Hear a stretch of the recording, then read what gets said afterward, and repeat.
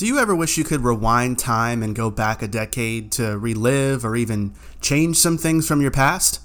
Like, for instance, spending more time with loved ones that we lost in later years, or choosing a different career path for ourselves, or living healthier sooner, or being able to catch your ex in the act of cheating, and then cheating back with that dime piece from your old job that was really into you at the time and way cuter than your ex was, and then exposing the truth about your ex on MySpace and that new Facebook thing to show everyone that Jessica isn't the angel y'all think she is.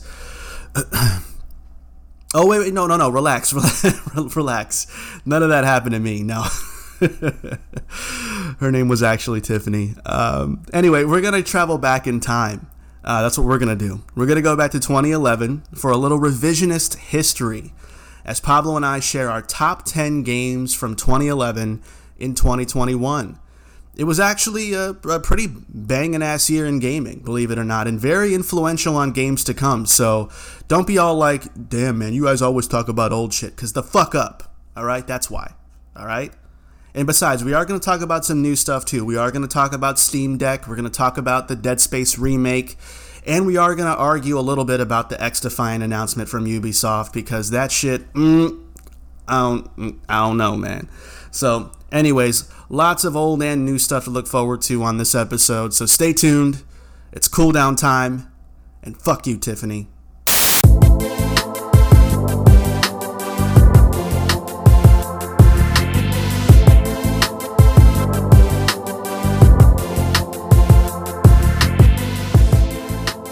Welcome all to episode 12 of the Cool Down Time podcast, the podcast where two guys sit around and talk about steamy hot decks while being X-defined in the face of adversity. And when I say adversity, I mean, I just don't know what JRPG I should be playing. Okay? I just don't know. Hello everyone, my name is Pablo. With me today is Marco. Marco, what is up? Man, I feel defiant today.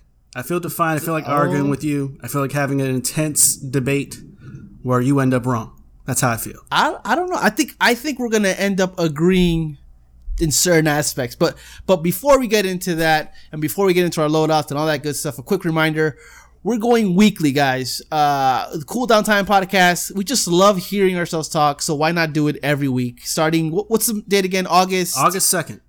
Every August Monday. 2nd. That's what we're doing. Every Monday we're gonna be doing this, guys. Monday we dropping hot shit for you guys to thunder. Oh my god, hot shit, hot lightning.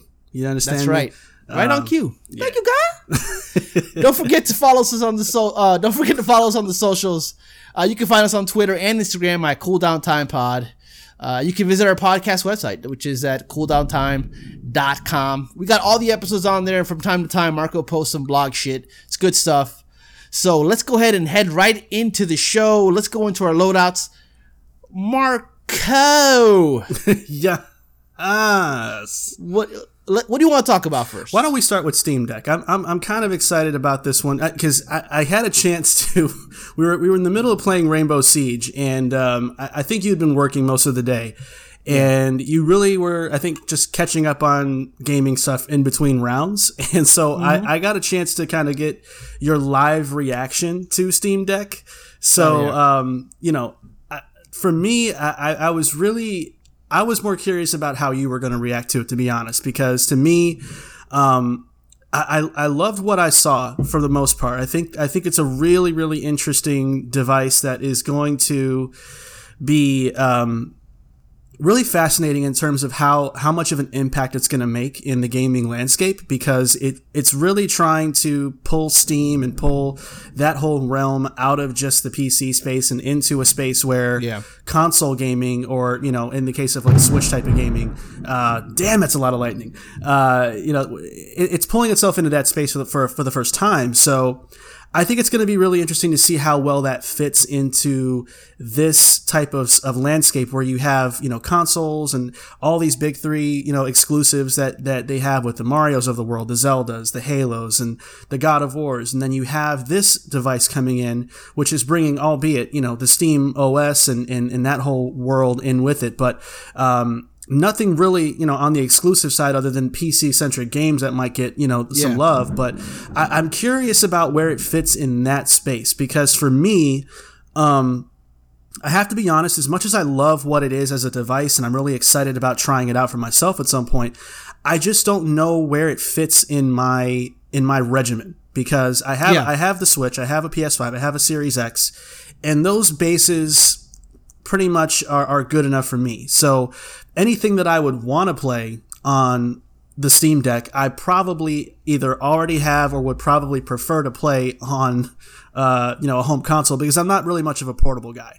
Never really was. Right. So I don't think it has much of a benefit for me per se, but I really do root for it, because I want something like this to come in and shake up the status quo. You know what I mean? So I'm excited about it. What do you think? Yeah, I mean, as a person, and you're the same way, who owns all those consoles, including the Nintendo Switch, it's kind of hard for me to go back to the Switch to play games that aren't exclusive to the platform. So even though there's might be an exclusive indie game on there that might also be on the computer, for example, on the PC, what's that game that just came out? The Monster Hunter Stories? Stories, yeah. Yeah, that's also on PC, and it's a Switch exclusive as well in terms of console space. So it are things like that are hard for me to go back to the Switch, because the Switch is a great machine that when it released, it was already outdated. I mean, it's where I'm going to play my Marios, it's where I'm going to play my Zeldas, Metroids, all that good stuff. But when it comes to exclusive games that are either on that platform or on the PC platform, I see this as a great piece of equipment. And again, I'm excited for the deck in the sense where I want to dock it, because there's going to be a dock for it anyway. Yeah. And my PC right now is it's not. I have to upgrade my PC. I'm at that time where I have to upgrade it. And I just feel for the price, because I think that Valve is really trying to be competitive in this space. So for me, the most shocking thing, besides the fact that this thing exists, is the pricing of it. You got a base price at $399 for the 64 gigabytes. But then really what you want are the $529 version, which is 256 gigabytes, because that's NVMe SSD, right? And it's expandable as well. So for me, where it fits in the space, it's just in that area. It's definitely a luxury item. It's not really an essential. I think for me, as a video game fan, I think Xbox, PlayStation, Nintendo, those are essential consoles because of the exclusive games that they have. And also with the Xbox Series X and the PlayStation 5, the power in those consoles are just pretty much kind of for me, they pretty much touch all the bases in terms of what I need. Exactly. But I still want to be able to kind of have this, because there are games that are that come out of nowhere on Steam. Mm-hmm. There are these conversation topics that come out all the time, things that we miss all the time until they finally come to consoles, if they come to consoles. And they're just little things, little experiences that I'd like to have, and which honestly I can have through my computer, but just to have this kind of machine and the power that it has, I'm really interested. I'm not going to get it day one, because it's a luxury item. It's not something that I need. But I am hard pressed to kind of find myself in a situation where I wouldn't eventually own this thing, and just kind of it'd be my thing where I go through it and maybe at this time I become a kind of like a handheld gamer if that machine itself works in the way that Nintendo Switch doesn't. Because even with the Switch, holding the Switch in hand, it does not feel good at all for me.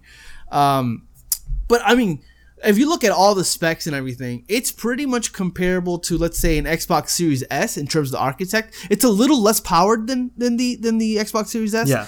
But again, it's one of those things where I'm really looking forward to have those indie game experiences, and those Steam experiences that you can't really get anywhere else. There was a game that came out last year, the year before. It's called Alligator something. It's a crime noir, like kind of point and click adventure game. Okay. And it is a really good game, which I downloaded on Steam. But to have that, again, just an example of an experience, to have that handheld and be able to play through that game and add to my kind of collection of video games, in which, it's my number one hobby. So, I think it fits in a luxury kind of slot. I don't think it's essential, but I definitely think it's something that I definitely want to get into. Yeah, I think the smartest thing to do is to kind of wait and see what the games perform like when it's out there and people can experiment with it, how well it performs when people replace the Steam OS with Windows and see how that affects the way that it performs. And that's another thing right there. Yeah. Game Pass on it. Right. So there's a lot of interesting nuances to it that I'd rather wait and see about before I would commit that much money to it, to be honest. And I think the other thing is you just got to see how the games look, because what I don't want to do is I don't want to have the same problem that I have with PC games and this is why I don't play a lot of PC games at all, because I don't want to sit in the menus and choose between low graphic settings and medium graphic settings, and do I want anti-aliasing on or off, and to just constantly be fiddling with the menus to run the game as fluidly as possible while looking as good as possible. Like, I don't want to have to make those decisions. So I'm hoping that the games that are available to play via SteamOS are already kind of, I guess, pre-optimized for the device, so that you don't have to think about it. You know what I mean? Because that would be really annoying to stop and have to go, well, okay, what's everybody on Reddit say I should run it as? And then you have to go do research and turn this off, turn this to low, turn shadows to high. Like, I don't want that problem. So I'd rather just wait and see. But yeah, it's still exciting. I'm really looking forward to seeing how it does. Yeah, and that would be a really cool thing if they come optimized.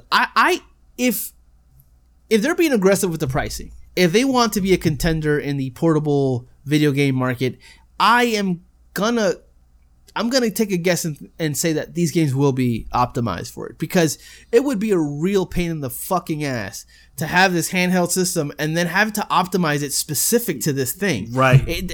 I just don't see it. I don't see how they would actually be able to do that and it just not be that convenient, especially with the pricing. The pricing is a thing, because Dave Newell was on IGN. IGN had the exclusive kind of reveal about this, and he said he was surprised as to how aggressive he felt he needed to get for pricing, because when you look at this $400 system, if you get these same specs on a laptop, it's about $800, $900. I was just going to say that. Yep. Yeah, so it's aggressive because I think he wants to get into that market. It's a very wealthy company. They can afford to basically lose on the hardware and gain in the ecosystem, which is kind of what they want to do.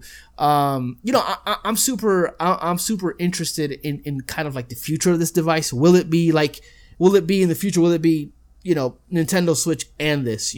Are those because again, when you look at everything, and Valve has said just yesterday, I think a report came out, they have not found a game yet that this thing can't run. So basically everything in their system right now, in their Steam library, can run on this thing, obviously with varying degrees of fidelity. Exactly. But they were clear that 720p this system can do without issue. Yeah. The max resolution is 800p, I think it is what it is. But 720p, they said they could run it without issue on everything that they currently have on this. So that's promising. That's a really big thing to have to claim. So I'm super interested in this. I think I'm more interested and more like hype about it from just a conceptual thing, right? Because Valve is a huge company, game developer, weird. They're like a amalgamation of just kind of like a general video game fucking company, right? They'll just do anything, but they have history with the Steam machines, right? Those did not do well because of pricing. Pricing was an issue. They were like $900 out the gate, and the Steam Control, which was kind of like that was like a weird concept that should have probably never came out. I don't know if anybody that really is like, oh, Steam Control, one of the best controls ever. I swear by it. Yeah, no, I don't see that at all. No. So we'll see. I'm definitely interested in this conceptually. Hopefully, when it does come out, it's a banger, and I see a future where if this is a real legit thing, me and you will probably have one. Yeah, I definitely don't think it'll. The good news is I don't think it'll be dead on arrival. That's the good news. Is like it's already got pricing. But speaking of dead, Segway City, because we're taking this next to the announcement from EA Play that Dead Space is coming back, and it's coming back with a remake / reimagining of the original game with what sounds like some bits and pieces kind of pulled from the other games as well, to sort of restart, reboot, refresh, revitalize, whatever word you want to throw in there for this franchise. And Pablo, I have to say I've never loved Dead Space, to be honest, and I'm a horror guy. I think I'm definitely more of a horror guy than you with Silent Hill, Resident Evil.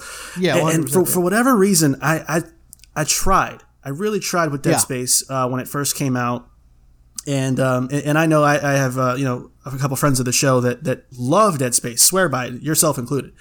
That just. It was just this and that and amazing and so unsettling and scary and challenging and all this stuff. I played it and I'm like, fine. You know what I think it is? I think I have an aversion to sci-fi enemy creatures for some reason. Okay, yeah. They always look hokey to me. I don't know if there's anything except like Alien, like the movie Alien franchise, like that kind of stuff, or Predator, where I would like genuinely be like, that's fucking scary, that's unsettling, that's creepy.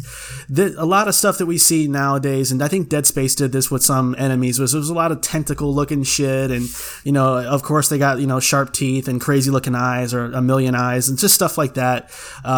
So it was really hard for me to buy into this world, to the whole setting of the game and the whole premise of the game.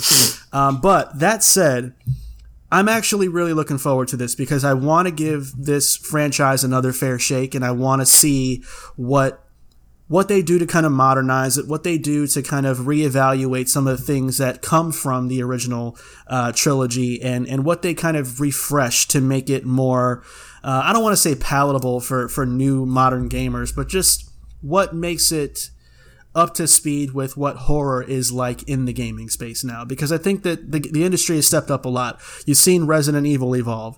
The reason this exists, let's be honest, is because of Resident Evil. Exactly. Yeah. So I want to see not just how well it's remade, but I want to see what it does to sort of justify why it's coming back, instead of just being about because Resident Evil was great and let's come back too. You know what I mean? So I'm excited, but what do you think?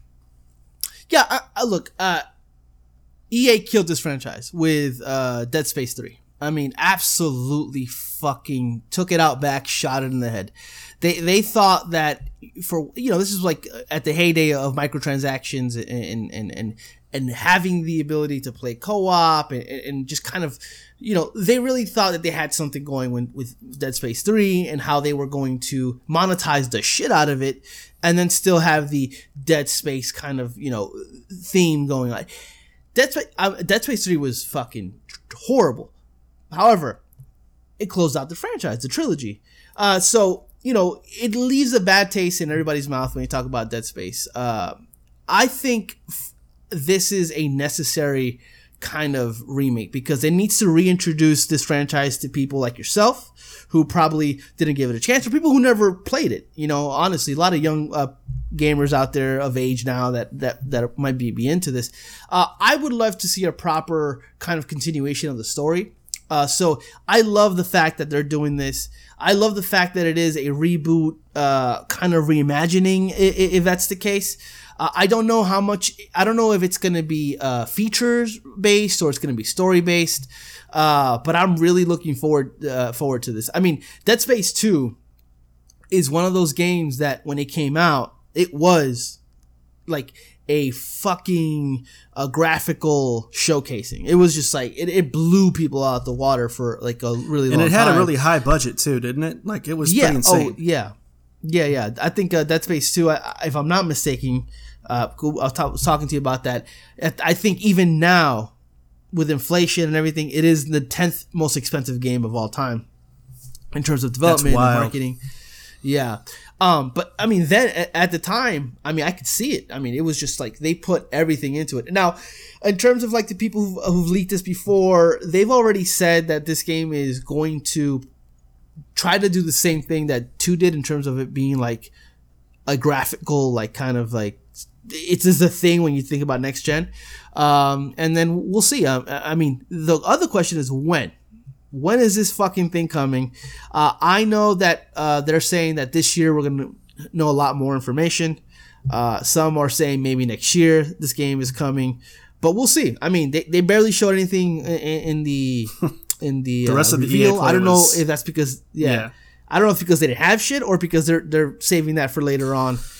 in the year. Yeah. We'll see. I mean, we'll see. But I am super excited for this. I love Dead Space. I'll talk about it a little later because I think it's going to come up later. Okay. On the show, but yeah, Dead Space is great. I'm happy it's back. All right.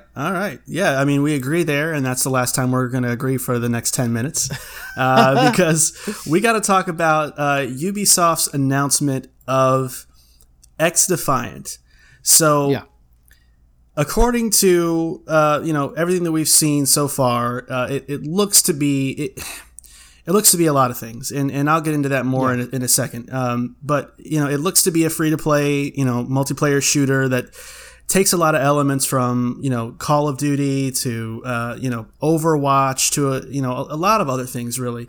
And there's no news on when it's going to come out. According to the video that they released on YouTube, it is early-ish in development. It was hard to get a feel for just how early or how far along it is. It was hard to tell. Because they have a beta. Yeah, I don't get it. Which is, usually alpha would be, but apparently it's a beta. Yeah, and they seemed very determined to really push hey, we want your feedback about this as we go. So it was hard to tell what's still kind of up in the air about this game that they're going to want feedback for, or if it's just a matter of, hey, we're just saying that to say that and play the beta, let's test it out and see how it goes. I don't know. But, do you want to jump in first and kind of give your thoughts? Yeah, let me go first because I don't want to cross our wires here because we might agree on some things. We'll see. Because so for me, I think you can and absolutely should be critical of Ubisoft for yet another attempt at a live service game. I mean, it's a clear indication that they are at this point creatively bankrupt. I mean, they don't, and obviously for me, they're focusing on maximizing dollars. But my thing with this whole thing, the announcement and people kind of opinion on it, is the whole Ubisoft is ruining the Tom Clancy name type thing. Because let's be clear, there's nothing precious about Tom Clancy for me. You can make the argument that XDefiant lines up with Tom Clancy's actual vision of basically whoring out your IP to anyone who has money, because that's what Tom Clancy did. Tom Clancy sold his IP to Ubisoft, I think in 2003, and none of for example, Splinter Cell and I think even Graw, none of that comes from Tom Clancy's mind. That's all Ubisoft developed. All that stuff came from Ubisoft. And the reality is those games are just are coming directly from Ubisoft division, and I don't think that people talking about this doesn't feel like a Tom Clancy game. I don't understand that. They're the ones that created this. I mean, you got Splinter Cell Conviction, with that's an action heavy game compared to the other kind of Splinter Cell games, and ultimately for me. With this newfound appreciation for Siege, I tend to lean on trusting Ubisoft to at least try to make XDefiant work. I mean, they are motivated by money, sure, but I think that comes with the added pressure of making sure that this is good. If not, this whole thing will die. Their whole money, kind of the thing they want to do with this in terms of making money. I would rather, of course, see a Splinter Cell game. Oh yeah, or an original, traditional Ghost Recon game. But XDefiant isn't taking place for those games. They weren't making a Splinter Cell game let's just turn this into XDefiant. They just aren't interested in making those games, and I hate them for it. I hate Ubisoft for ignoring those franchises. But for me, I'd sit here and say that Tom Clancy, this is not what Tom Clancy wanted. It's a bit ridiculous because he had no say in the whole beginning of it. I don't think, for me, Tom Clancy isn't a vibe or isn't a style of game anymore.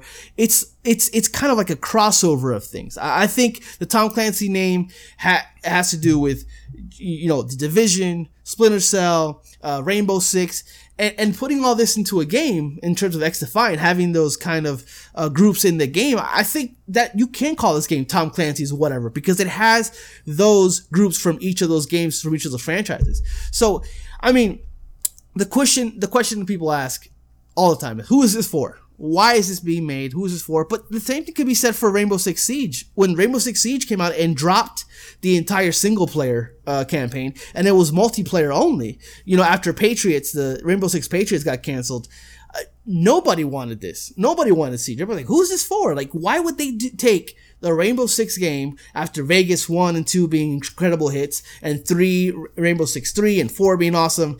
Why would they take that and strip the thing that people love about it? And look, we love Siege. I mean, we're primarily single player guys and we love Siege. I basically, what it boils down to, I understand the hate for Ubisoft and their attempt to do this.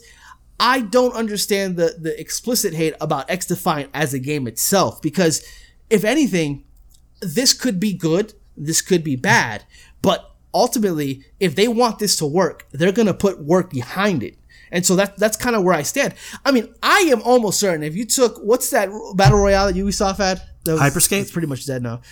If you call Tom Clancy's Hyperscape, it would have a lot longer legs than it had now, just because of the brand recognition. So that's kind of where I'm at with it. Okay, so let me kind of give an overview of my opinion really fast, and then I'm going to kind of put you in a scenario with me. So, as far as the game itself, I think that the game, to me, looks unremarkable. I don't think that it looks bad. I don't think that it looks amazing. I think it looks unremarkable. The problem for me with this game is not the game. The problem is in the pitch. The pitch is the problem. And here's why. So, let's start with the Tom Clancy argument, right? Let's say, and I want to preface this, and I hinted this was going to be one of my arguments with you, but I want to preface this by saying I'm not comparing the works of these two authors as in that they're both just as good, because one is leaps and bounds better than the other.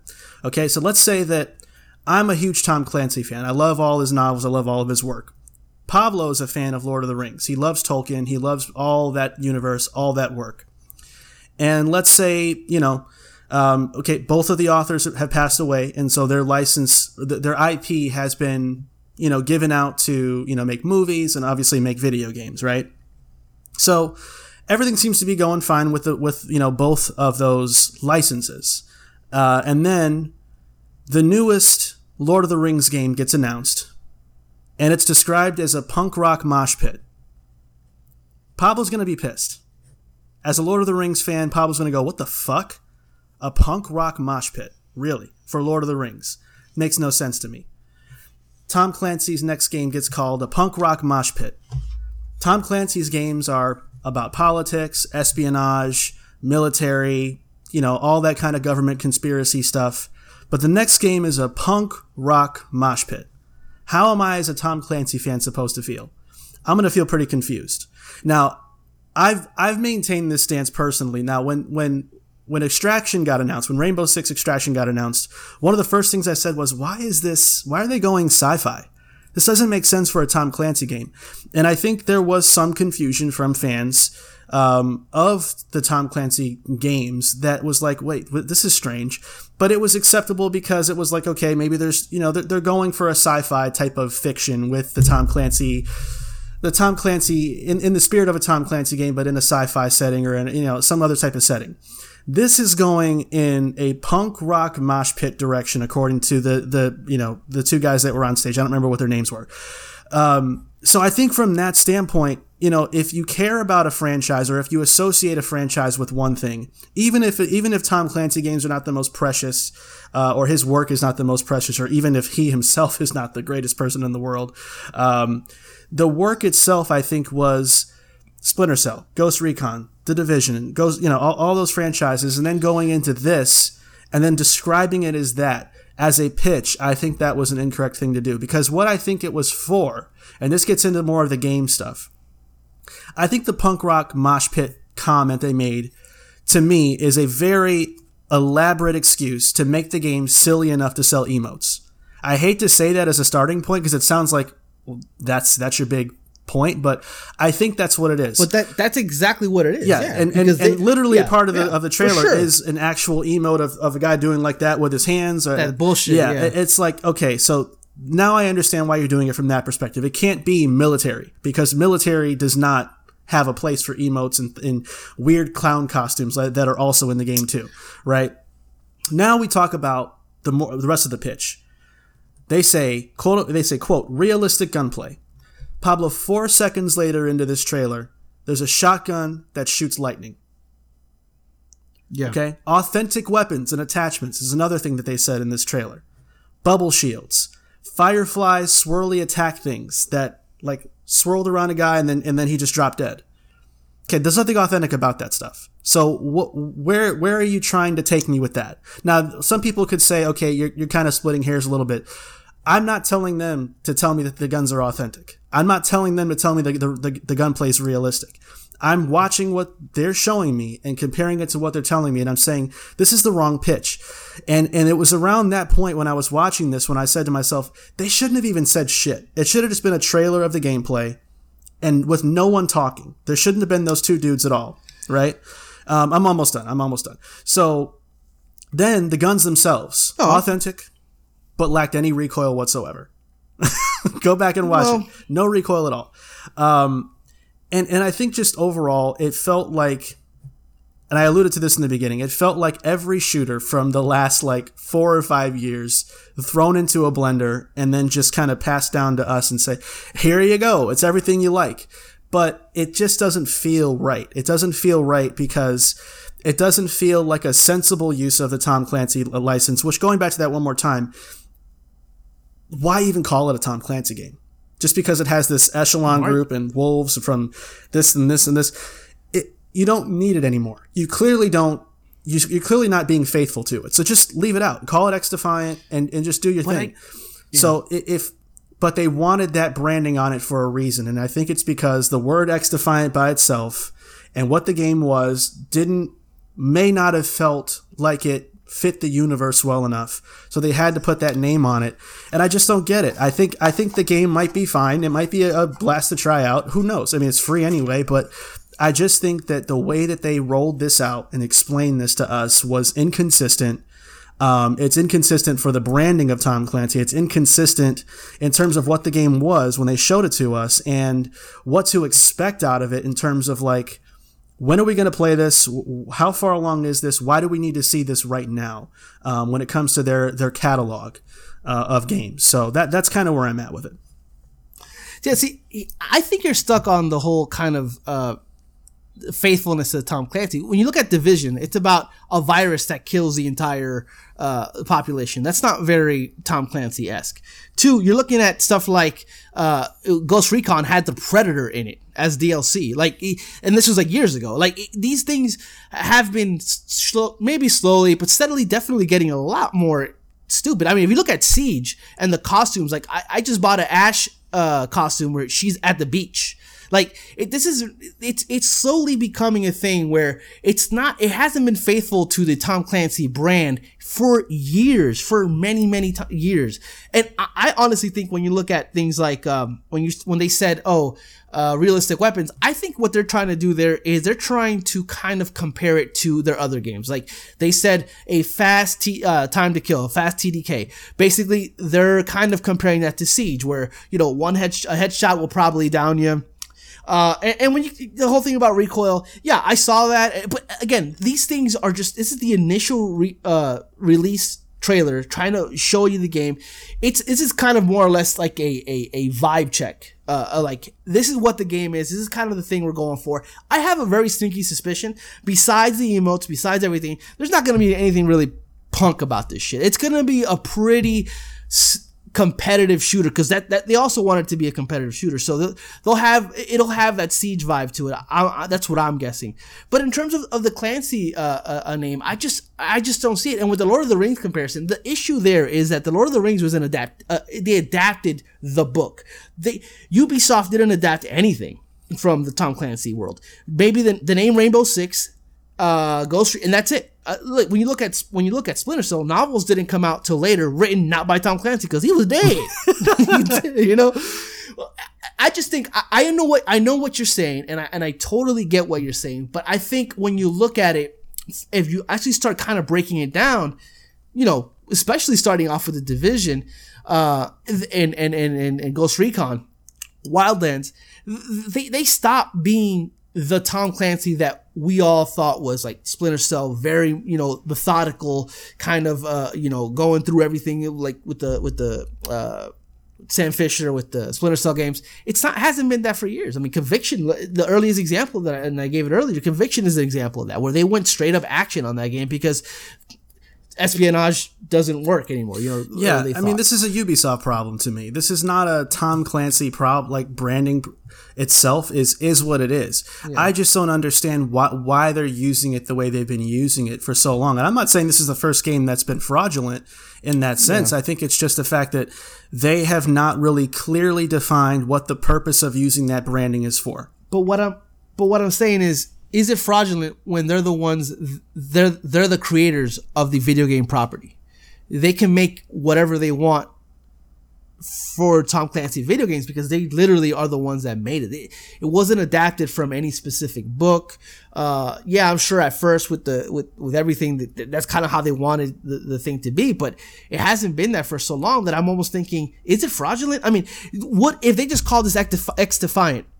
It probably wouldn't be that spectacular, or even nobody would be talking about it. The fact that all press, good or bad, is good, or is good press, or whatever they say. Like the fact that people were talking about it, I'm sure that they thought they were going to say cyber. What did they say? Punk rock, whatever bullshit.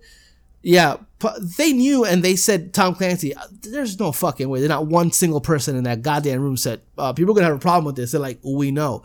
I just think, for me, Ubisoft can do whatever they want with the property. It's not really up to them to be faithful to the thing they created. However, we have preferences. Yeah. We prefer the original Tom Clancy games. We prefer that. Conviction isn't my favorite Splinter Cell game. But when Blacklist went back to kind of like the more espionage stealth gameplay, I enjoyed that way more. So I get what you're saying, but at the same time, I just don't know what else they would do with the franchise that would be, because they obviously don't want to fucking make good games. Well, that's the thing. I mean, I know we got to move on, but I will say in closing that there's a point, I think, when there's such a high demand for a franchise comeback where,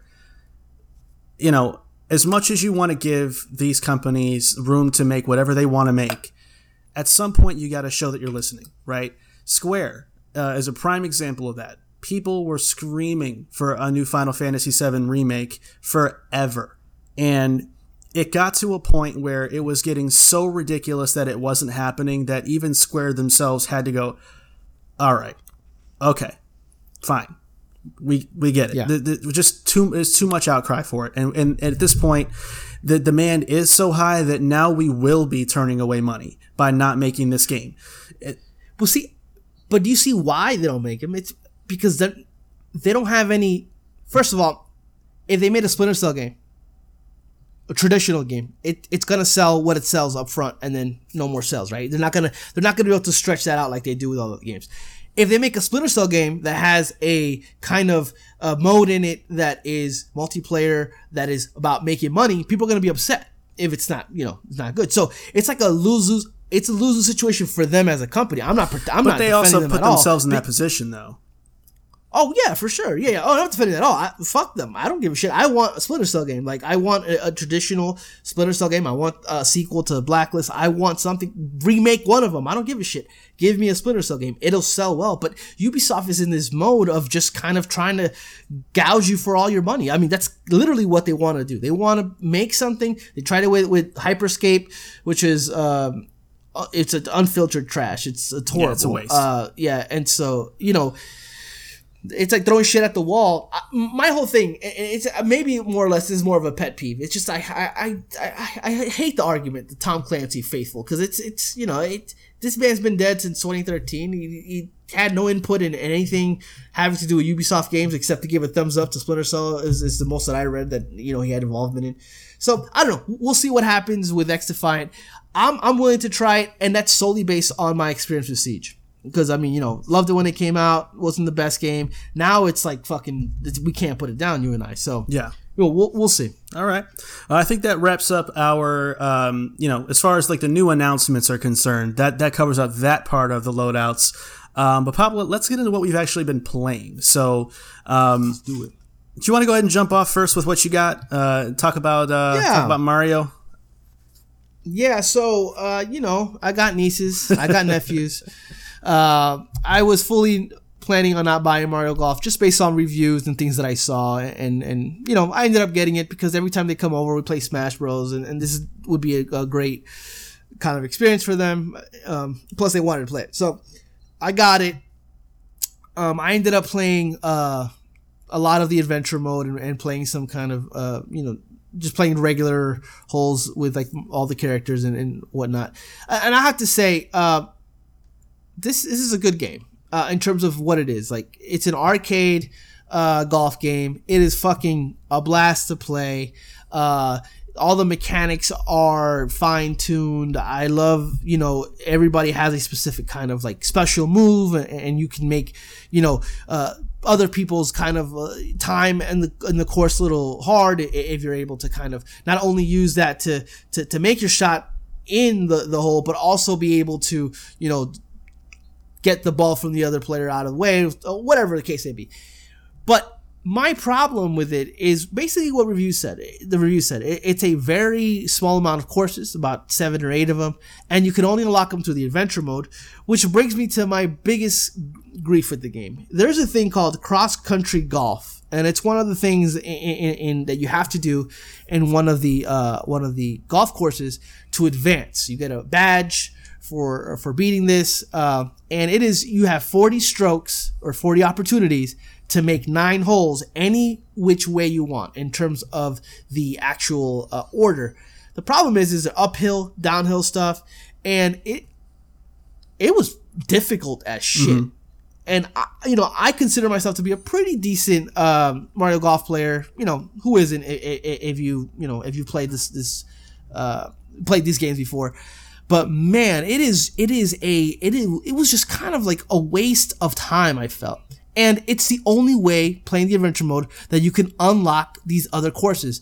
So I did not like that at all. I managed to finally beat it, only to find myself in a next situation where I'm in I'm in a desert course, and water, your consumption of water, or it's like you have to stay hydrated, basically, in order to play through the course.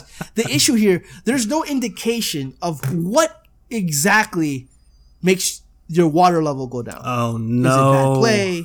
Is it this? All I know is that for me, maybe I missed it. It seems like an arbitrary ticking down of things after every hole. Oh, you were 100% hydrated. Now you're at 98. And as the holes go on, you know, it drops down. It feels like something that's tacked on because somebody thought they had a good idea. Hey, they're in a desert. People get thirsty. How about we add this? Why? Like, I don't. I guess if you play bad, and the more you play bad, the water amount will go down, and you won't be able to finish the course, and that's how you lose. I'm guessing that's how it is. It's just, it's not, it doesn't affect me. Like, it's not a thing where I'm like, oh shit, I'm running super low on water, or I'm super low on hydration. It doesn't affect me at all. Finish the 9 holes with like 40% hydrated or whatever. But I don't get those little systems that they put in. It feels like the game itself, like, not completely thought out.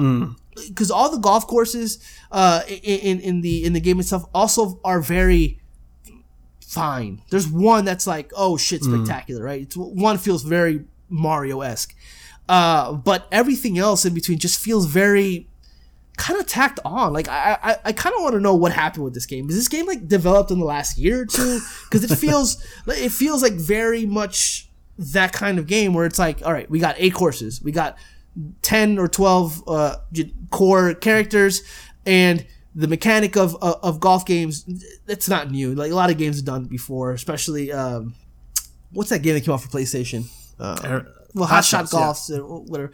Yeah. So, you know, it's not new. So, and plus they've done these golf games before with Mario Golf. So that aspect of it is fine, but everything else, the things that would make this game feel like a brand new iteration of this, it just, those little things like that just feel really tacked on, and nothing feels particularly special except Speed Golf. Speed Golf is fucking dope, but it's a mode that would be a lot better played with friends.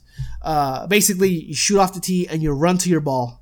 And the fastest player to finish the course, plus your amount of strokes that it took you to make the hole, that in particular is how you win the game. But anyway, besides that, it just it's so good in some aspects, and it's so mundane and bland in others. It's still for me not worth the $60. Yeah, I after hearing your thoughts about it, I don't think I'm really going to have any place for it now. Honestly, unless it's really cheap down the line, I might pick it up on sale for like 30 or something, like GameStop. But yeah, because I would play with you online. It would be fun to play. But then again, the whole aspect of Nintendo Online. Yeah, and it's going to get a little cluttered this year with multiplayer games too. So, it's hard. It's a hard sell. Yeah. All right. I agree. What else you got? Oh, you want me to go through them all, man. So, the other game that I kind of dabbled in just because it came out and it's on Game Pass is Cris Tales. Cris Tales is what it's called. This game is a game made by a team in Colombia. Called I forgot what they're called specifically. I think they're called Dreams Unincorporated. I think it's what their names are. The game itself is a JRPG in the vein of Chrono Trigger, and they said even Final Fantasy VII. That's kind of like the inspiration that they took from the game itself. Fully voice acted very well. Artistically, I showed you screenshots. Fucking beautiful. And one of the cool things about that they did is, since it's a Colombian team, they took Colombian kind of landmarks and put them into the game. Yeah. If you go online and you search that, you actually see certain cathedrals and certain mountaintops that are actually created in the game within the art style, and they looked absolutely stunning. Basically, the hook of the game itself is there's time travel. When you are in this time travel mode, there are 3 kind of crystals that you see. The past, the present, and the future, all kind of running simultaneously when you're in this mode. And it's a really, really cool idea. My problem with the game, in the little bit that I played, it's just that's the hook, and that's it. You know, the story is fine. They definitely wanted to kind of focus on that. It's just certain things about it being JRPG and the turn-based stuff doesn't feel good. Like it's in terms of playing it and going through it. Very simple. Attack. You have your crystals that you can actually use to do special powers, and you recruit other players or recruit other NPCs who have different kind of things, powers, crystal sets. But it just feels. It's a very beautiful game to look at. Really cool idea using time travel in the way they're using it, but ultimately it just feels a little mundane in certain aspects. And when it comes to the actual battle system, just is so not fleshed out like the other stuff that it just kind of like, for me, it's not a game that I'm going to continue playing. But I 100% really appreciate the Seems art like style. And hopefully it's all looks pretty much.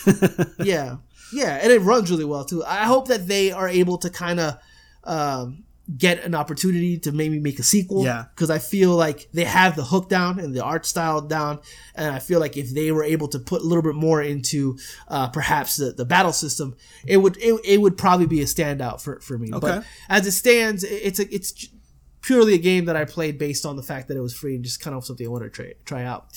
The other game that I'm playing is. Beginning of the show, I talked about JRPGs and trying to find a JRPG, and I am really looking forward to Tales of Arise. You know, action JRPG that's coming out. I think it's September of this year, if I'm not mistaken. Yeah. Looks great. I've never played a Tales of game, and so I decided to kind of look at some YouTube videos. And you know, there are a lot of people who think. They have their favorite Tales of game, but the most modern one, the most recent one was Tales of Berseria. Berseria? Yep. Yeah, Berseria. And I bought it on PlayStation. It's only on PlayStation. It was on sale. I picked it up.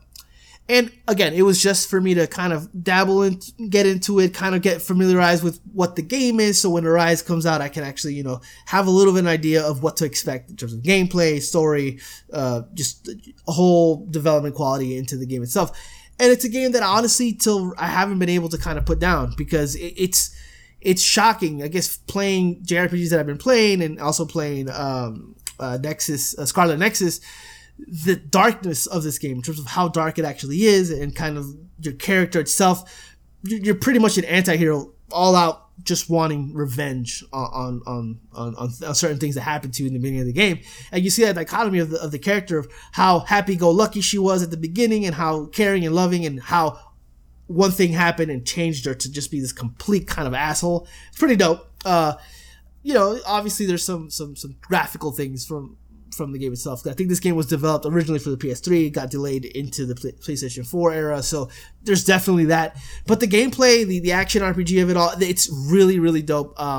And again, I'm a sucker for fully voiced shit, and this is fully voiced JRPG, action JRPG, and I'm really enjoying my time. It's really just making me way more excited for Arise when it comes out. Yeah, for sure.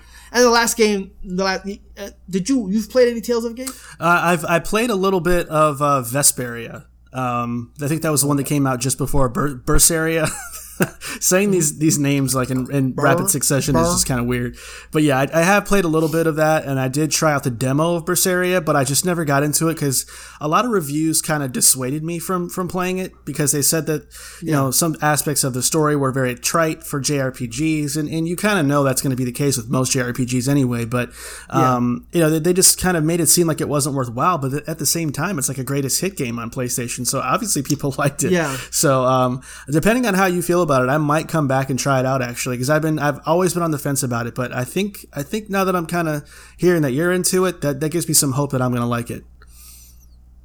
I think what happened a lot in that time is kind of an embarrassment of riches of really great JRPGs, and so comparing those games to that, and then Persona 5 coming out and blowing everybody out the water, then you start seeing games like Scarlet Nexus that are not the best kind of JRPGs, and then when you go back to, like for example, when I go back to Berseria and playing that, it's kind of like, oh, this is good. Like, this is good by today's standards. It's just probably when it came out, there was a lot of options available within that genre that maybe dissuaded some reviewers or people from playing it just because of, I'd rather play this Persona 4 Golden or whatever the case may be. But ultimately, going back to it now after playing modern JRPGs, it's fucking great. Yeah, I'm really into it.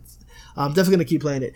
The other game, and this is the last game that I'm playing, this is kind of, besides, obviously, Siege, the game that I'm putting the most time into is Death's Door, the game that just came out a couple of days ago, the same time as Cris Tales. It's exclusive to Xbox and PC. Weirdly enough, it's not a Game Pass game. So I don't know if that's a developer thing. Anyway, who cares? I saw it at E3. It's a game that's been demoed a lot. It's from the same people who made Titan Souls, which is a game that I really love. It's a boss rush game. Basically, you have one arrow in Titan Souls. You have one arrow that you shoot forward and bring back, and that's how you fight every boss. Really simple concept, really beautiful game. This is a little more involved. Artistically, absolutely fucking beautiful. The music is absolutely amazing. It is a little bit like I hate using the term, but a little bit like a Dark Souls like, but not in the way that, but not in the way that people would kind of recognize. Like you die, you don't lose your progression. Right. Yeah, but that's like the closest kind of like comparison you can do. But it's also very much inspired by the 2D or the top-down Zelda games, and that's the most that I'm getting from it. Feels like Link Between Worlds.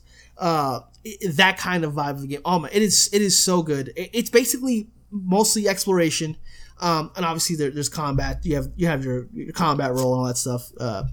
That's why it has the comparisons.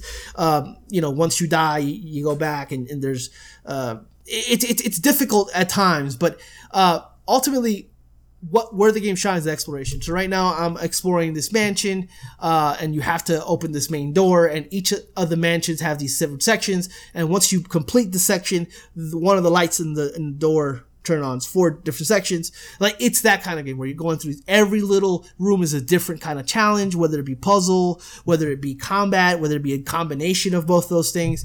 And story-wise, the game is very light in terms. You're basically like a soul collector. Like, you have to collect souls. But right now, the game itself is really speaking to me because it gives me those Zelda vibes. Yeah. And it's beautiful. Someone said, I can't remember who said. They said that this is what Tunic wish it was, because Tunic it came out with a demo, and it's a highly anticipated game, or at least it was when the demo came out for me, and it had the same thing, Zelda vibes, Dark Soul kind of vibes. And it just artistically is nice, but it's not nowhere near as beautiful as Death's Door. And the music, my God, the music in Death's Door is it's really good. And looking at kind of like the when they announced it, they undersold the exploration of the game a little bit. I heard there's a lot of like secrets in every level, like passageways all that shit. Yeah. Yes, a lot of. For example, I went into this room that seemed empty, and I did a roll off a thing, and then in the corner, a light turned on, and so it's like there's like a secret door there. So exploring that room, you find little things until you find a secret passage. Little things like that, totally miss it. Like you could totally miss that shit, but it's there. You could tell that they put the kind of like they put like they put a really big effort into making this game. A 2-person development team. They also had help from other people with art and all that, but it is fucking outstanding. It's reviewing well on Metacritic, and it seems like it's one of those Game of the Year list, must-haves for a lot of people. I've listened to a few podcasts, and there's one or two that I've heard that they say that this is currently their Game of the Year right now. I wouldn't go that far. It looks damn good. Because I don't know about that.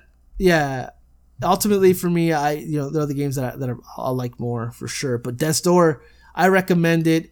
I recommend it to those who love the Zelda, especially Link Between Worlds, and kind of the vibe of Dark Souls a little bit in terms of like the world and the combat. So I definitely recommend it to those people who are a fan of that. Love it. I'm loving it. Only can't wait to finish it. $20, not bad. Not bad at all. All right. All right, cool. So for me, I am playing a JRPG that is called Ys 9 Monstrum Nox. Now, the Ys series, and that's YS, this series has been around for 33 years. It is a long running Japanese RPG that is modern era, modern gaming. It's a very lesser known, less revered franchise in this space, but I got into this series late with the last game that came out, Ys 8. And I was just kind of in the mood for a JRPG, but everything that I knew existed, I either was kind of dissuaded from playing because of bad reviews like Tales of Berseria, or I had already kind of been there and done that with a lot of other of the well-known RPG franchises. So I ended up getting into 8 on Switch, and I fell in love with it. It's actually an action-based one. It's not turn-based at all. So it has, in my opinion, some of the best combat in any RPG, any JRPG that is, that you can find, almost bar none. It is incredibly fun. All the different layers of gameplay they have there, the way that there's so much, I wouldn't say strategy per se, because it does feel a little hack and slashy at times, but just the amount of things in your tool set that you can do in that game for a JRPG is just so impressive. And it follows the story of the lead protagonist from all of the Ys games. His name is Adol Christian, and basically he's like a serial adventurer. He's always... What'd you say? Adol? Adol. A-D-O-L. The F is silent. Yeah, he's got this cute little mustache. What is it? Adol? He's a great guy. A weird facial hair configuration. Yeah. He's basically a serial adventurer that kind of always ends up in this new adventure, and the games usually start off with some type of shipwreck, and he'll end up on an island of some sort, or he'll be washed ashore here or there, and then when he lands, there's usually some big thing that's going on, and then a new adventure begins for him. And this is the latest entry in that series. None of the games are... you don't have to have played all the games to play the newest ones. They're built in a way where they're all self-contained stories. They'll do like little allusions to former locations that he was at in previous games, but they'd never have a long-running story with continuity like that. So it's very easy to jump into, and I've been having a blast with it. It's on PlayStation 4 and Switch. It has a PS5 patch to bump it up to 4K, and being that it's on PS5, it smooths the frame rate up to 60 frames, so it looks very nice. The graphics are still a bit dated because it is a PS4 game, but I'm just loving it. The basic premise of this one is you're playing as him. He comes to this new settlement called Barduk, and it's basically like a giant prison with a town around it that used to be like a big fortress in a previous war forever ago. And there's some supernatural shit going on there. And long story short is he is shot by this mysterious woman with some kind of thing that turns him into what they call a monstrum, which is basically turns him into like an X-Men character pretty much that can do, kind of superpowers and supernatural things. And he joins this cast of 5 or 6 other people who have the similar power, but just different, different talents. One person can fly, glide, run up walls and stuff like that. And as he works with those people, they will all be able to use each other's powers. So when you're traversing through the town, you can run up walls, jump off, glide, dash from spot to spot. So it becomes a really nimble game in that regard. And then the combat itself is wonderful. There's a lot of really interesting conspiracies around the story too. So it's really taking a step out of the conventions of RPG hood, and doing some things that are kind of unique and different for the JRPG genre. So I'm loving it, and it's so far it's one of my favorite games of the year. Nice. Speaking of JRPGs, I was playing a good amount of Persona 4 Golden earlier in the week. Basically, I was out of town on business, and I brought my laptop in to my room, and I basically, at the end of every day, I would go in back to my hotel, and I would play a couple hours of Persona 4 Golden on my computer. And as someone that loves Persona 5 to death, I come back to this game and I see a lot of why people loved Persona or started to fall in love with Persona back at this point when Golden came out. But to me, I think it was a real big, reminder of just how much Persona 5 nailed what they were going for. This was the game that was like, it's the quintessential, they almost have it figured out kind of game. Because it does virtually some of the same exact stuff that 5 does. It was just more rough around the edges, not quite as refined, not quite as stylish, not quite as sophisticated or cool looking. And they definitely took what 4 Golden did and built on it in all the right ways. So it's a hard game to go back and play if you've played 5. I will say, the stuff you'd expect to be great about these games are still great in this game too. The characters are really interesting. The main conflict is pretty cool. Basically, it's like a murder mystery for the whole game, where people are coming up missing and then turning up dead. And there's this weird channel that comes on everybody's TVs at midnight where you can see the next victim. Cinemax? A little bit of that. No, that'd be weird. But a little bit of like a mystery as far as like what's going on with this TV station.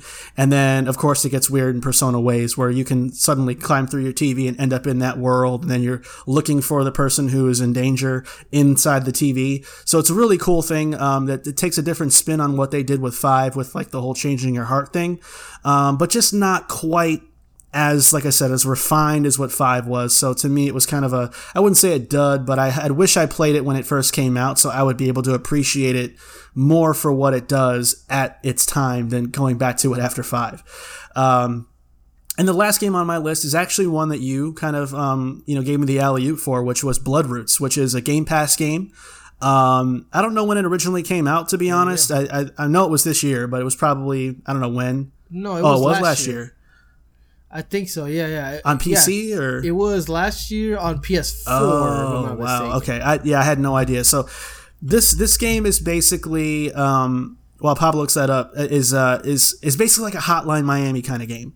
Where you kind of go in, you got like, you get hit one time, you're dead, but you kind of have that fluid motion of like bursting in, taking out this person, grabbing an axe, flinging it, paddleboard that you can grab random objects. You can throw a carrot at people. It's not that dumb, funny type of indie game that I can't stand. It's more of like, it's more of a Viking type of game where you're going into like these little farm areas or villages and where enemies have set up shop, and you're just grabbing whatever you can from what's around you. So there's weird stuff to kind of to get a couple of giggles, but the combat is so fucking good, man. I'm constantly amazed at the way that they were able to take the Hotline Miami formula and build on that feeling of inertia that you get from the string of kills that you can get, when you're going through room to room, or in this case, section to section, because it's outside. I'm just blown away by it, man. I cannot wait to get back into it and play it. Did you find out when it came out by chance? No, I'm looking right now. I hope it came out this year so I can make it a contender. Well, it came out in it did come out this year. I don't know why I thought it came out last Jesus. year. February 28th. No, came out last year. February 28th, 2020. Jesus. Okay, well, that's fine. Regardless, I'm really enjoying it. So I can't wait to come back to it. And I was really, really skeptical about it when I first saw the artwork. I'm like, this is that indie bullshit. Yeah, you was talking that shit, boy. So this to me is definitely a winner. So if you have Game Pass, definitely give this a shot. It is a lot of fucking fun. So but yeah, that wraps up my loadout. So now up next is normally when we do booty juice. Now Pablo doesn't have any booty juice, and all the way up until about 14 minutes ago, I didn't have any booty juice either, because it was going to be XDefiant originally. But Pablo, I remembered something that I just want to touch on for 2 seconds before we move on, and that is, unfortunately, not so funny booty juice, but the Activision Blizzard lawsuit that's going on right now. Yeah. I do think that is worth calling out for a second. Looking at the Polygon article, basically, they've been sued by the California Department of Fair Employment and Housing over what seems to be a quote-unquote frat boy workplace culture, where there's gender-based discrimination and constant sexual harassment. There's been allegations from I guess multiple people, including some instances of women coming forward to talk about how men were frequently commenting on areas of her physique and making rape type of jokes and comments like that. Fucking gross. And management was also making pregnant women feel, because they had to take maternity leave. Oh, yeah. Trying to guilt them into feeling that maybe, they weren't cut out for the job, because men don't have to leave for maternity leave, women do. And then also, one of the managers from a project was consistently badgering women who were pregnant about bathroom breaks. And then also another instance, this is all related to the pregnancy, is they had lactation rooms, and they were kicking women out of lactation rooms to hold meetings, and they felt that maybe they were just doing that on purpose when they knew they were in there. And so that's gross. Certain things like that. I really hope that this goes to trial, and I really hope that this gets kind of fucking exposed and shown. I don't want to settle. Obviously, I would love for those people to get money, in terms of settlement, but I mean, this shit is video game companies have this. It's a culture issue. It's a systemic issue throughout. But I mean, it comes to a certain point where shit has to, the hammer has to come down, and certain people have to be held responsible. And specifically with Activision, it's not the first time we heard some bullshit like Ubisoft this. And yeah, and this isn't people coming forward saying, "Hey, I just sucked working there." No. This is the State Department, the state of California, is saying, we investigated your motherfuckers for 2 years, and now we have enough information to kind of pull out this lawsuit. So earlier today, happened, Jason Schreier was given some internal emails that were apparently sent out to all the employees about this issue, and it just feels like a lot of glorified political, in-house political jargon and hand waving of we're not that kind of place, and we all respect each. Look, stop. How about just stop? How about just stop? This cannot continue to happen for the industry. It just cannot. And workplace culture is becoming a much more hot button item, I think, just in general in society now, because of remote work and because of, wages and wage discrepancies and stuff. Like, the last thing that should continue to be happening now is people that can't just go to work and work comfortably. Like, that has got to stop. And the industry, whether it's gaming, film, whatever, just get this shit out of here, because it's getting ridiculous. It's getting completely ridiculous. So, sorry to call an audible like that, bro, but I had to throw that out there for some booty juice, because I think it is more than worthy. Nah, I'm with you, man. I actually was thinking about that earlier today, where because I saw some stuff myself. I was like, damn. It's just one of those things that's like uncomfortable to talk about, but it's got to get out there that it's just not acceptable. So, all right, so let's go ahead and let's switch gears and lighten it up a little bit with some Checkpoint chat stuff, and we got an interesting one this time. So me and Pablo have always thought beyond just what's currently out, and we like kind of going back and doing some lists. And what we wanted to do was something a little fun that we like to call revisionist history. So this is basically us rewinding the clock back 10 years, and let's say, okay, let's look at the games that came out in 2011, and let's reevaluate what the 10 best games from that year were.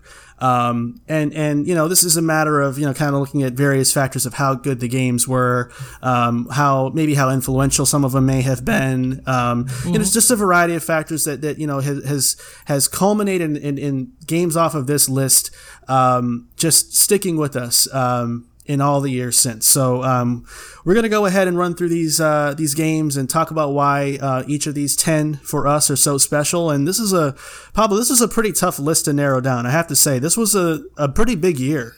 Yeah. It was huge. Yeah, huge year. All right. So why don't we kick this off with you? Why don't you run through your number 10 game for us? Yeah, so my number 10 game is, and again, the game's 2011, and so for me, my number 10 game of that year was Dead Space 2. Dead Space 1 was, when it came out, it was shocking, it was awesome, it was great, it was all the things that, people weren't expecting and had that going for it. So Dead Space 2 had a lot of expectations, and I think that it kind of nailed them all.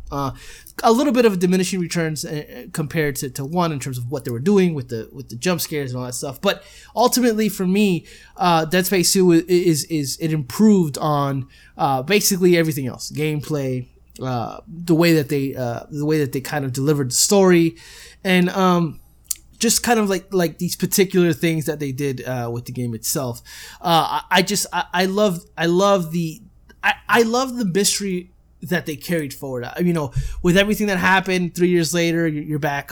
There's I forgot what they call those things. What's necromorph? That's what they call necromorph. Yeah, an outbreak happens and he's back in this shit again, and it's kind of like, oh, here we go. But it's just, that game was so fucking beautiful. To kind of look at just the lighting and everything with the game itself, but really the story was really interesting.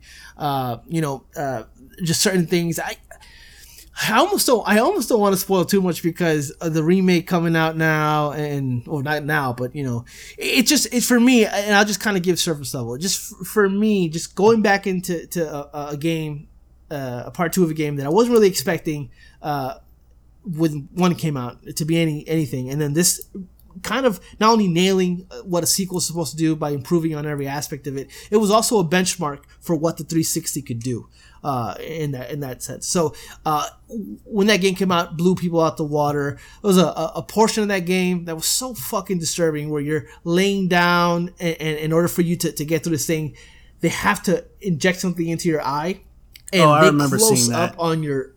Oh yeah, this little shit like that. It was like, god damn, but then just kind of with the whole graphical advancement, all that, just the gun that shoots the line gun that cuts off limbs and stuff like that. You have a lot more accuracy in doing that, and you can really get creative with the way you were taking down the necromorphs themselves. So it's just, for me, ultimately, it improved everything that 1 did, and in a year that's so tough and for me, I don't know how you feel about certain horror games.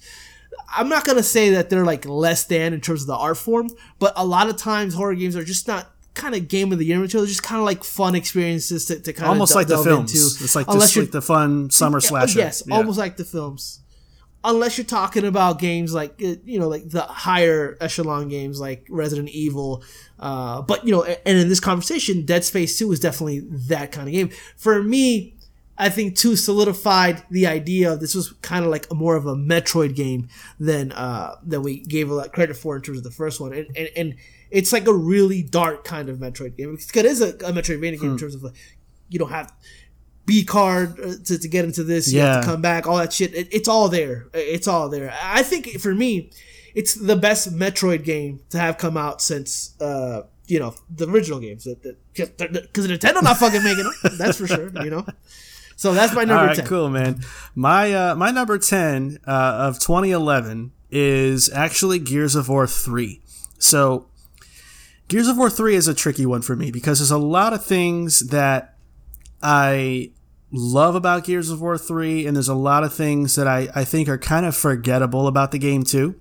Obviously, the way that the story arc ended with that group, and kind of everything with Dom that happened is a pretty big and powerful kind of crescendo for the first two games of essentially kind of building that up and just everything that happened in the wake of that that whole story arc with Dom and his wife. Yeah. I think the gameplay to me was. Again, it's strange because sometimes it was at its very best in up until that point in the franchise, and then sometimes I felt like 2 and even 1 in some areas kind of bested it, depending on the level and kind of what was going on. But overall, I think that the way that at that time the trilogy ended was on a very high note. It just, for me, it wasn't quite the same revolutionary feeling and experience that I felt like I got when I played the first Gears of War and even the second Gears of War. So for me, it was definitely a standout, but just it didn't stick to me as much as the first 2 games did. So that's why I have it at my number 10. So I'll jump right in because my number 9 is Gears of War 3. For all the same reasons that you said, I think for me, I remember playing Gears of War 3 and feeling like very much tired of the formula. The fatigue was all there for me. Like I was like, there were moments in that game where I literally played just to get through it, and other times with the whole Dom set, all that stuff, were really interesting aspects. For me, that was the best part of the game itself. And then everything else around it. Everything leading up to it, everything after, just kind of felt, it wasn't really good. I was really absolutely and insanely tired on the franchise for whatever reason, and that's because I probably hung around a long time with part 2, with Gears of War 2, with the multiplayer, and so coming into that, a lot of the times when we just played. You played through all of it.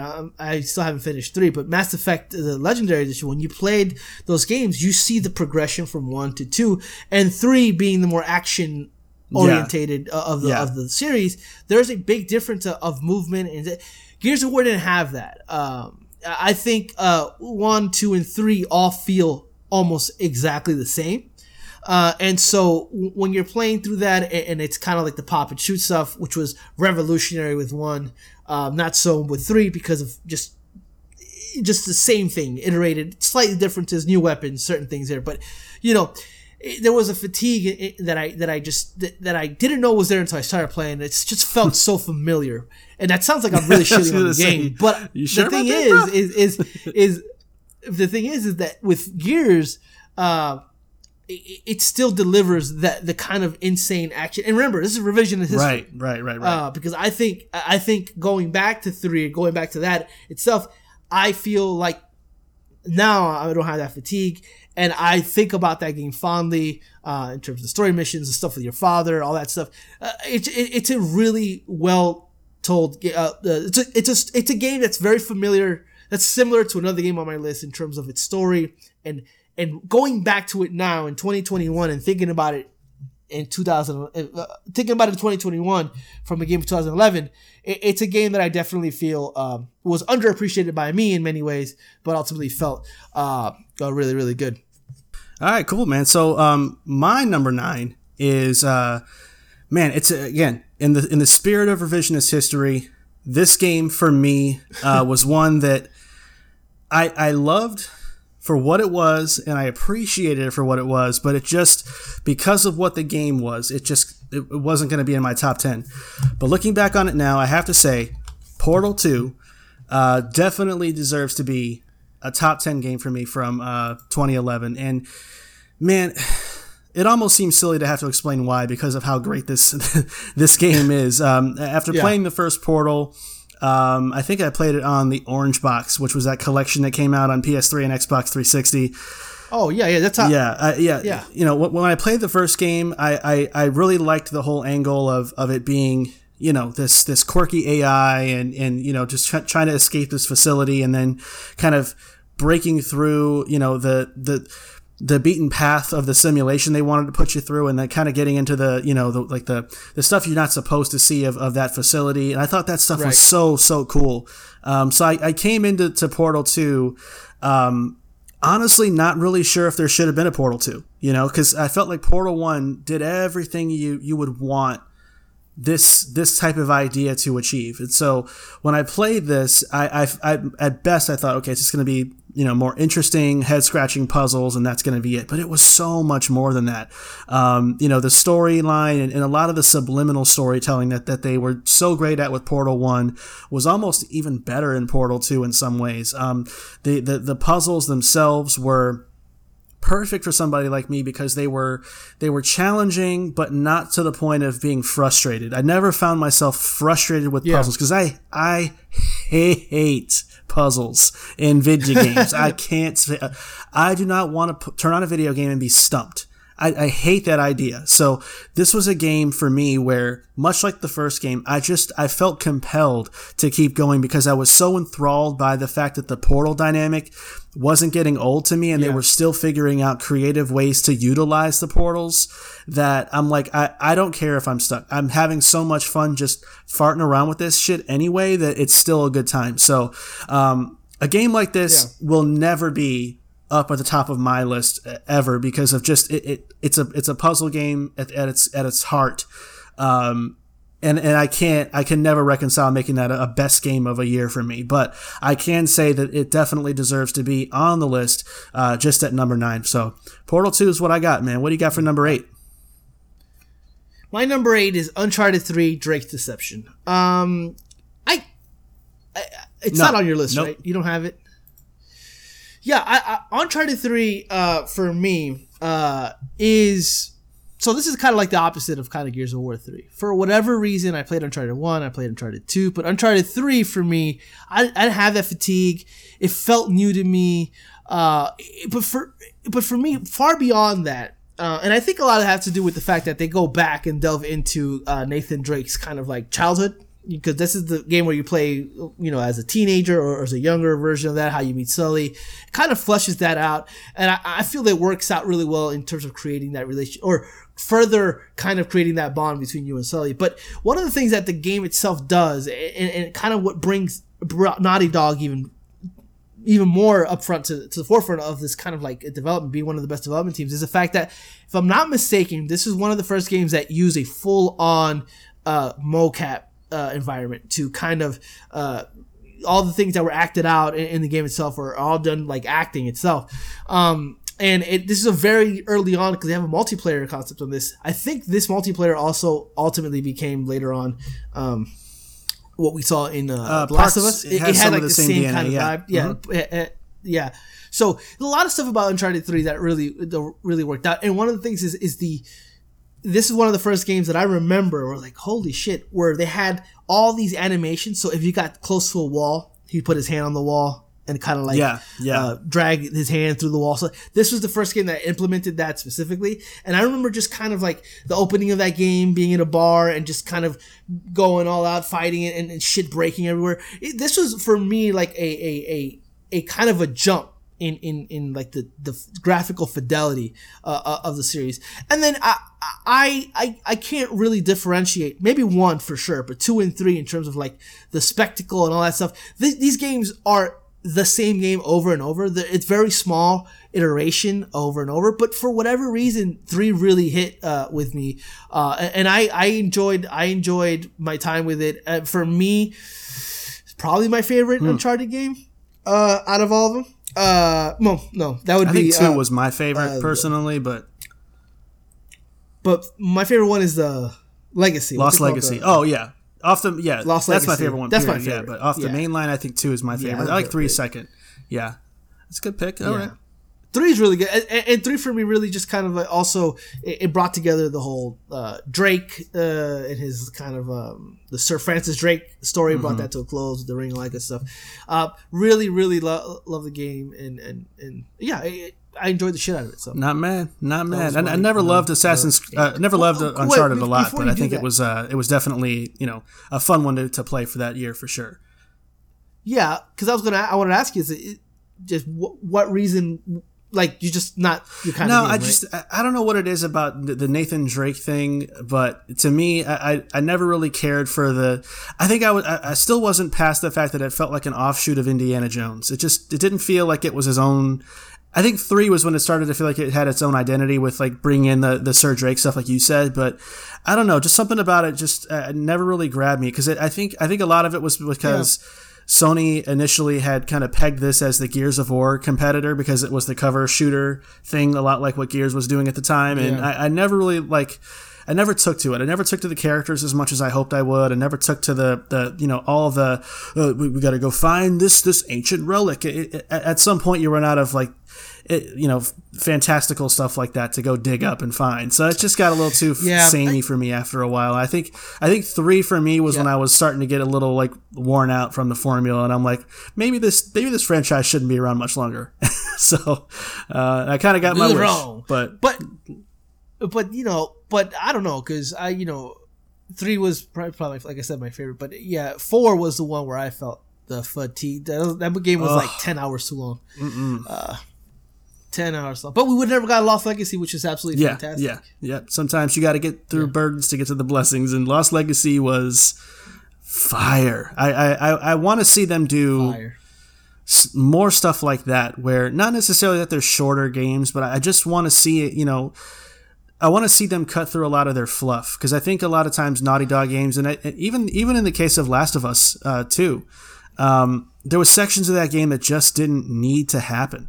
So, but I think that they are like worlds apart from that in terms of like they're the way they're telling stories, and you can tell that with Lost Legacy, with the Nadine's dad, right, and the whole elephant thing and that stuff like that comes like ripped right from Last of Us with the giraffe, that kind of stuff. It has the same feeling. It's like, okay, we want to kind of recreate this, and they managed to do it because it's like every game is gonna have this animal based sentimental moment, and I don't remember Last of Us 2 didn't have that, but the fact that they were able to translate that into Lost Legacy, they're really talented storytellers. And I know that Uncharted 4 doesn't necessarily kind of show that because of all the tumultuous kind of relationship with Amy Hennig and what she wanted and what they wanted and kind of where they met in the middle. Ultimately at the end of the day. But yeah, I think I would love to see, and we're not going to get it, but I would love to see another Uncharted game with them knowing what they know now in terms of storytelling. But that's not going to happen because apparently somebody else is making an Uncharted game. Oh, well, yeah. But still in all, solid pick, man. Can't argue with it. My number 8 is, and I kind of slipped and said it as I was about to explain my thoughts on Uncharted. I said Assassin's Creed Revelations, and that is my number 8. So, Assassin's Creed Revelations was a bittersweet one because it wrapped up the Ezio trilogy, and as I've said on this show, that's my boy. That's my boy. I hope I'm related to him. You know what I'm saying? But man, it was. I didn't love Brotherhood that much. I thought it was okay. I thought it was a fine game, and I think it did a lot of cool things. If I'm not mistaken, I think it was the first game where they had. Like the faction recruiting aspect of it, where you can build a team and then you can kind of sick them on enemies and they can drop down and assassinate. I think the Brotherhood part was that new hook. I could be wrong though. It's been a while, obviously, but Revelations to me was more of the same of that, but it brought back a lot of the charm that I think Assassin's Creed 2 had with the Ezio, dynamic, and I think that it really it closed a lot of the threads that they were building up to in a really nice way. Sometimes bittersweet, again, because it's the last Ezio game. Sometimes a little weird because of the way that they kind of botched the whole future timeline thing with Desmond and everything like that.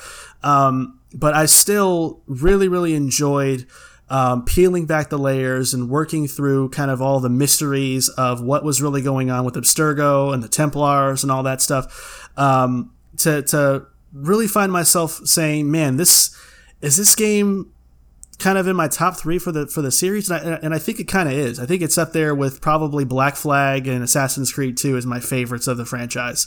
It was just really, really high quality work, and I think that again, when you're building on an Ezio character for that long, you just hope that Ubisoft is not going to Ubisoft it. And I think in this case, I think they did a fine job of giving him and that story arc a nice send off. So that was my number 8. Well, I'll keep going because my number 7 is Assassin's Creed Revelations.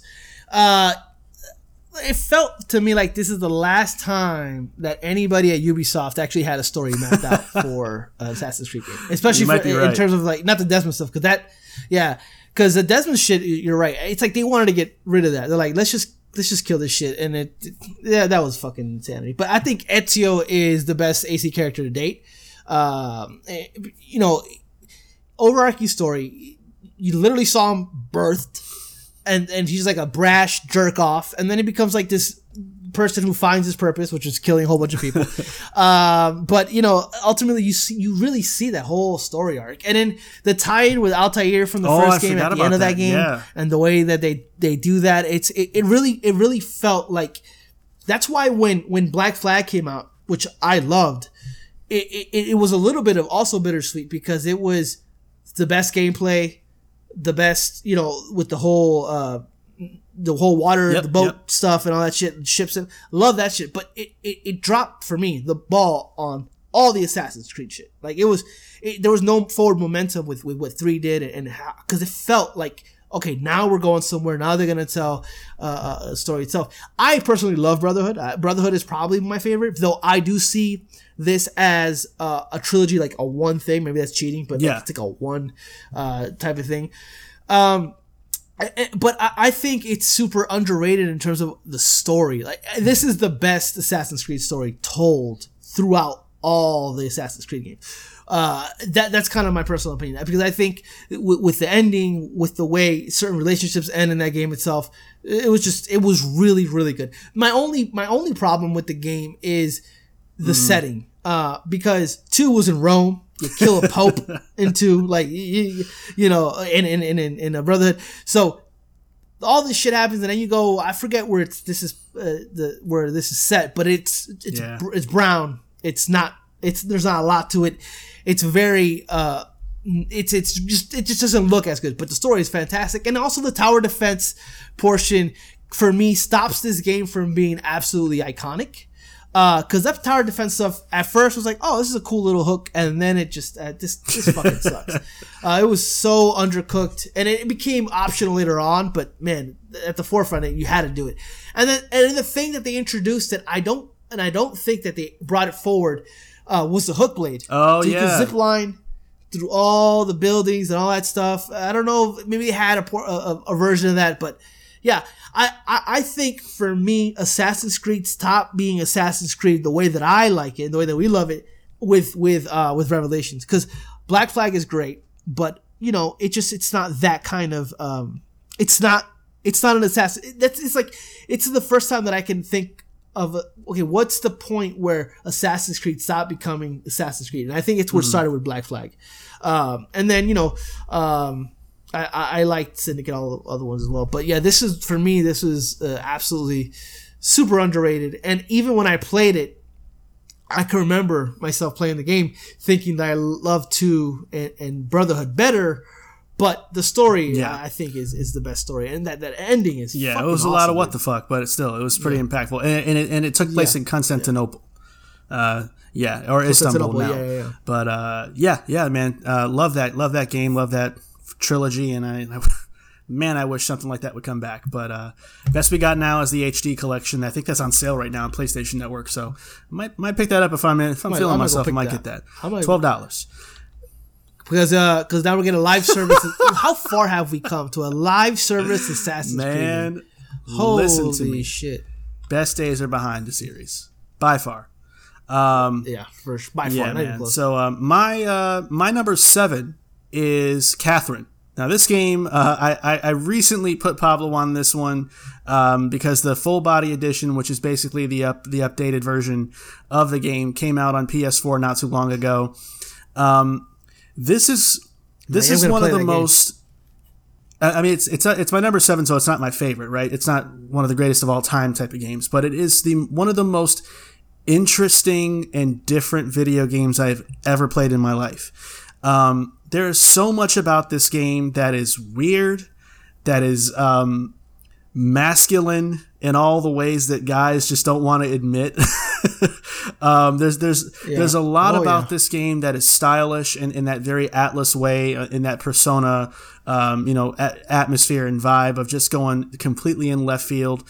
And there's a lot of really interesting groundedness into this game too, when it comes to the way that it talks about, in between all of its, over the top nature and stuff, the way that it talks about relationships. It talks about expectation between partners. It talks about faithfulness and trust and loyalty and goals, and whether the goals of one person in the relationship and the other person should or shouldn't be aligned. It really does kind of make you think. I mean, literally, it asks you questions that happen in between chapters of the game that will impact what the next action sequence will play out like, in terms of what the main character's nightmares are going to be, because basically the game takes place in a mixture of real life and his dreams are influenced by the circumstances that play out in the story and the questions that you answer about love and sex and relationships as well. And it takes that, puts it into it's basically a climbing game in so many words, where you have to climb up these blocks to basically get to a door that helps you wake up from your dream. But you're being chased by this presence down below that's tearing all the layers of blocks out from below you. So you have to climb up as fast as you can before your nightmare gets the best of you, essentially. Now there's a supernatural hook to it as well, but it's interesting. Yeah. I gotta say, because I find it interesting. And that's why I think, because I'm not a puzzle game kind of guy, but I think it's less about the puzzles and more about the hook of the game. Because you said earlier that you're not a puzzle game guy yourself.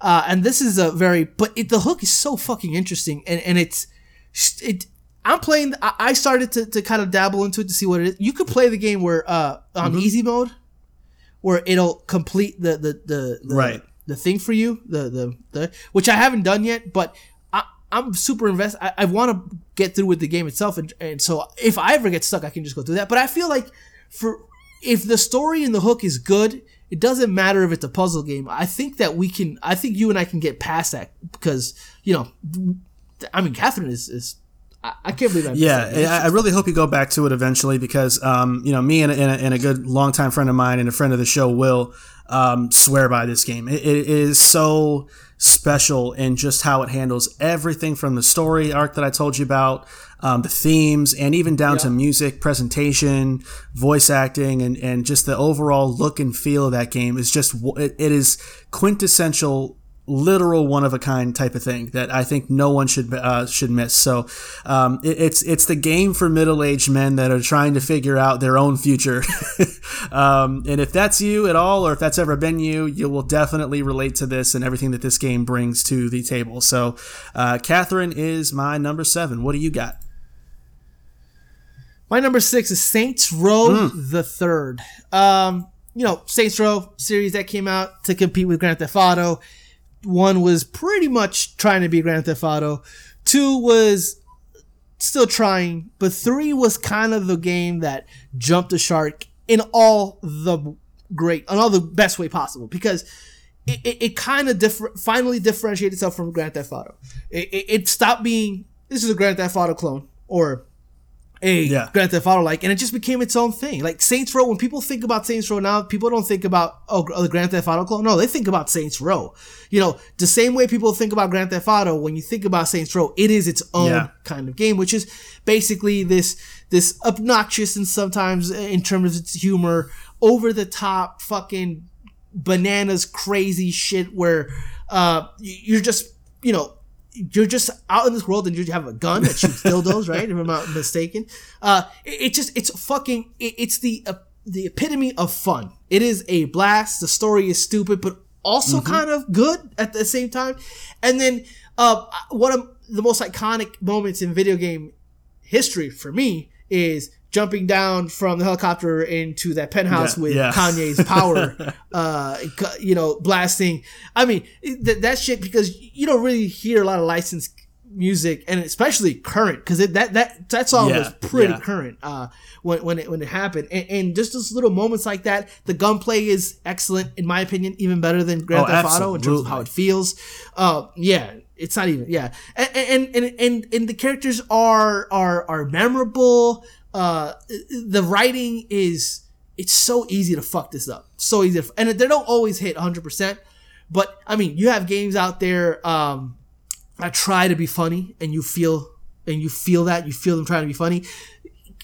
Saints Row the Third specifically feels less like that, and feels authentic, and like they really they really understood what they were trying to do, and the way that they actually you know, executed on that vision. Fucking great. I mean, it really was just one of those games that come out and I didn't expect it to be this. And then other games have come out after it that have done similar things, but 3 is the one. 3 is the one that kicked it all off, and it is obviously my favorite Saints Row game. I hope we get another one, because that Agents of Mayhem wasn't a Saints Row game, but boy, even 4 wasn't as good. But 3, man. Yeah, and 4 was still good, but 3 is absolutely fantastic. 3 is the one. It starts off the actor trying to be Johnny Gat, and you're the bank heist. Oh man, so good. It's action piece after action piece, and when you're out in the open world, you don't feel bad hitting people with cars. It's a literal. Here's the thing: it is a literal sandbox. It really is. I fucking love this game to death. So all right, man. My number 6 is Resistance 3. Man, I wish there was an opportunity for more people to come back to this game in retrospect, or that Resistance comes back, because I think Resistance 3 was the first time, I think, in out of all 3 of the games where I feel like they were finally onto something, because it felt like the first Resistance was Call of Duty with aliens when it launched with the PS3. Resistance 2 felt like it was trying to really be the multiplayer first type of game with a lot of players at one time, and it just lost its way when it came to the story and the campaign. Resistance 3 was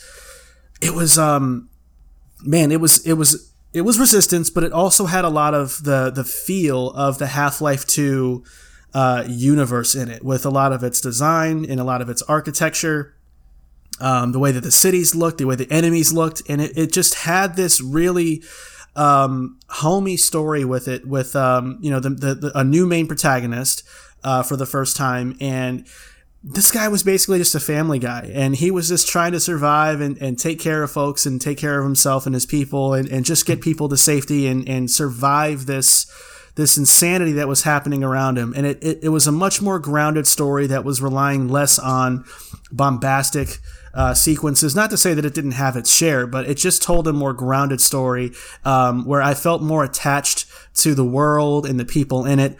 And then when you get to the gameplay, I think they also figured out the formula of how to make a great first-person shooter their way. And I think they achieved that by really mastering the idea that they wanted to achieve with the first 2 games, which was, let's take the ingenuity that we have with Ratchet and Clank's weapons, right? All the fun shit that you can, pick up and use in those games, and let's try to resistify that shit and make it work in this world, so that you're not just firing off, basically fictitious weapons that function like real weapons do anyway. And I think this was the first time when they actually nailed that. And weapons and their secondaries were incredibly fun to use. The level design in that game was fantastic. The visuals for its time were just otherworldly, especially the snow effects. That was the big draw of this game too at the time.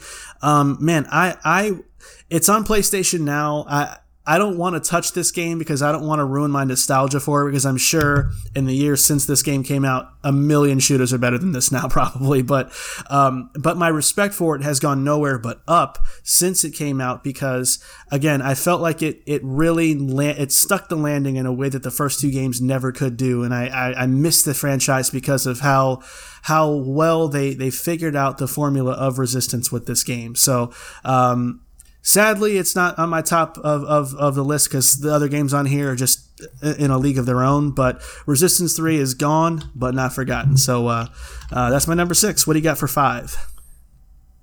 Yeah, to touch on Resistance a little bit, I think it's interesting because when you look at shooters now, they're either multiplayer centric or military. There really isn't a lot of shooters that dabble in this kind of alien invasion and there's not a lot of that anymore, and it's weird that kind of gone away. Even with Killzone, true, that's also dead. Yeah. So, but we'll see if Sony needs a shooter. I think they need a shooter, and so we'll see. But I don't think Resistance is coming back anytime soon. My number 5 is L.A. Noire. Before I get into this, I'm curious as to why this isn't on your list. Did you play this game? Did you not? I played it. I didn't care for it at all, really. I thought to me, and I don't want to poo-poo the game before you praise it, but I thought that the game's hook, when it came to interrogations and stuff like that, and kind of reading people's facial expressions and body language, it was too much, because some of the expressions, and if I'm not mistaken, I think they toned down some of the obvious like facial clues. I mean, I think the original game, it was really like, do you know who killed that person? No. And they just look away like, it's hot in here. Like, okay, obviously you're lying. So, now you have to press them a little harder. Yeah. So I think if I'm not mistaken, they toned stuff like that down when they re-released it. But I just felt like that stuff like that was kind of bland to me. And I think that the city was beautiful, but you couldn't do shit in it. So it was a little kind of deflating from that standpoint, because you expect a Rockstar game to give you a little bit more interactivity than that. But it was almost more of a Mafia kind of game, where the city is the city, and it's not really meant to be explored. It's just meant to be the place where your character stands and chases people once in a while. But yeah, I thought it was a fine game, but it didn't connect with me like I hoped it would. Yeah, for me, I find the whole that the world is not that open as a plus, especially with revisionist history here, because of the fact that just going straight to story points really worked well for me with Mafia, which I really loved a lot. I know that the main hook for L.A. Noire was that entire kind of facial expression and your detective, but that's not the reason why I loved it. I love the game because I'm a sucker for neo-noir films to begin with, which I think I've mentioned that in the podcast before. And this is a detective game in that setting, and I was in the 1930s Hollywood, Los Angeles. That's my shit. Like, any movie that comes out I'm all in, and I got to play a game where I played a Humphrey Bogart-esque person, and that just fucking was phenomenal. See, there's a murder. See, yeah, exactly. I loved the game itself. I loved I love the entire story ultimately being about actual real estate, like a lot of these movies are. It's about, the thing that's happening, the overarching story, the thing that's happening is because of veterans coming back from World War II. And then that's a subplot. The main plot is this main bad guy is buying up all the land, poisoning water. It's a whole kind of thing. It's a very much about like those movies. Like if you see movies like Chinatown or anything like that, it's about land. It's about real estate. It's always about that stuff. And this game was that to a T, and I fucking loved every moment of this. My problem with the game itself is it made you do a lot of things that the game was not good at, which shooting, which is not good at. And then the entire kind of third act where they kill off your main character to try to make it seem like, ooh, like, and then they put you in the shoes of a character that you've met before. It was not good. Okay. And when it tried to be more than all its parts, and which basically all happened at the end, it really was a fucking bummer, because this could have been like one of those greatest games for me, because it just kind of takes everything that I love about movies, about old actors, about old Hollywood, about crime, noir, and put that into a video game, which is my favorite thing to do. And then it fucking took a shit on it at the end of it. But I mean, again, thinking back and there's a lot of cool shit about it, and they took so much inspiration from those movies. There's a whole thing, a subplot as well as you're investigating this movie set, and it happens to be a sex rink, and it's like a whole bunch of stuff happening. It's like really, really thought out stuff, but ultimately they tried to video game up the shit out of it at the end, and it kind of fell apart there. But also, it was Mad Men the game, because it was all the actors from Mad Men were in this fucking game. It was hilarious. But yeah, I really, really enjoyed it. It's not higher on my list because of the fact that it fell apart. It fell apart there at the end. But this could have been potentially my game of the year if it hit on all cylinders. And it's more of a me thing. It's a very specific thing about me that this game almost managed to hit it out the park. But it did not, sadly. So it's still number 5, top 5 game. Damn. 2011. Damn. What do you got? All right. Yeah, I mean, I wish it would have been able to be a full-fledged series with another stab at it, because I think that, to your point, there was stuff that they did do really well, but damn shame, man. Damn shame. I think maybe if it goes on Game Pass, I think you should try it again. I might. All right, my number 5 is The Witcher 2, Assassins of Kings. So this game, in the spirit of revisionist history, is actually a little bit lower than what it was for me when it first came out, because I think I was in a hell of a honeymoon phase with The Witcher, because this was the first time it was on consoles, and I was so over the moon about that, because it was taking what I had kind of had to watch on YouTube of the first game, and it was putting the controller in my hands for the first time. So I was so hyped about that, and everything that this game was doing that for its time was pretty special. I mean, it certainly wasn't the first game to do player choice at all, but it was one of the first games that said, hey, if you make this choice, there is an entire section of the game that you are not going to see. And it basically gave options like that made the experience very, very different. Because I think there was a part where you can choose either with siding with or helping out Roche, or Roche, whatever his name is, and then some elf character that I don't know why I'm blanking out on his name, but depending on who you chose, you're either with one person for about a quarter of the game or with another, and that's it. So that stuff was really interesting to me. Obviously, Geralt, just being Geralt, was just incredible, and everything that he is, and obviously they went on to master it with The Witcher 3, but even with 2, the character of Geralt was just as charismatic, just as interesting, just as Geralt as you would hope he would be. I think that the problem is, at the time, and obviously now, there's a little bit of irony with how Cyberpunk turned out. It was a pretty buggy game to begin with, and it had some problems with jank, and it just didn't feel very fluid, to control. So I think there was a lot of moments where I was fighting with the game a little more than I was hoping I would have to.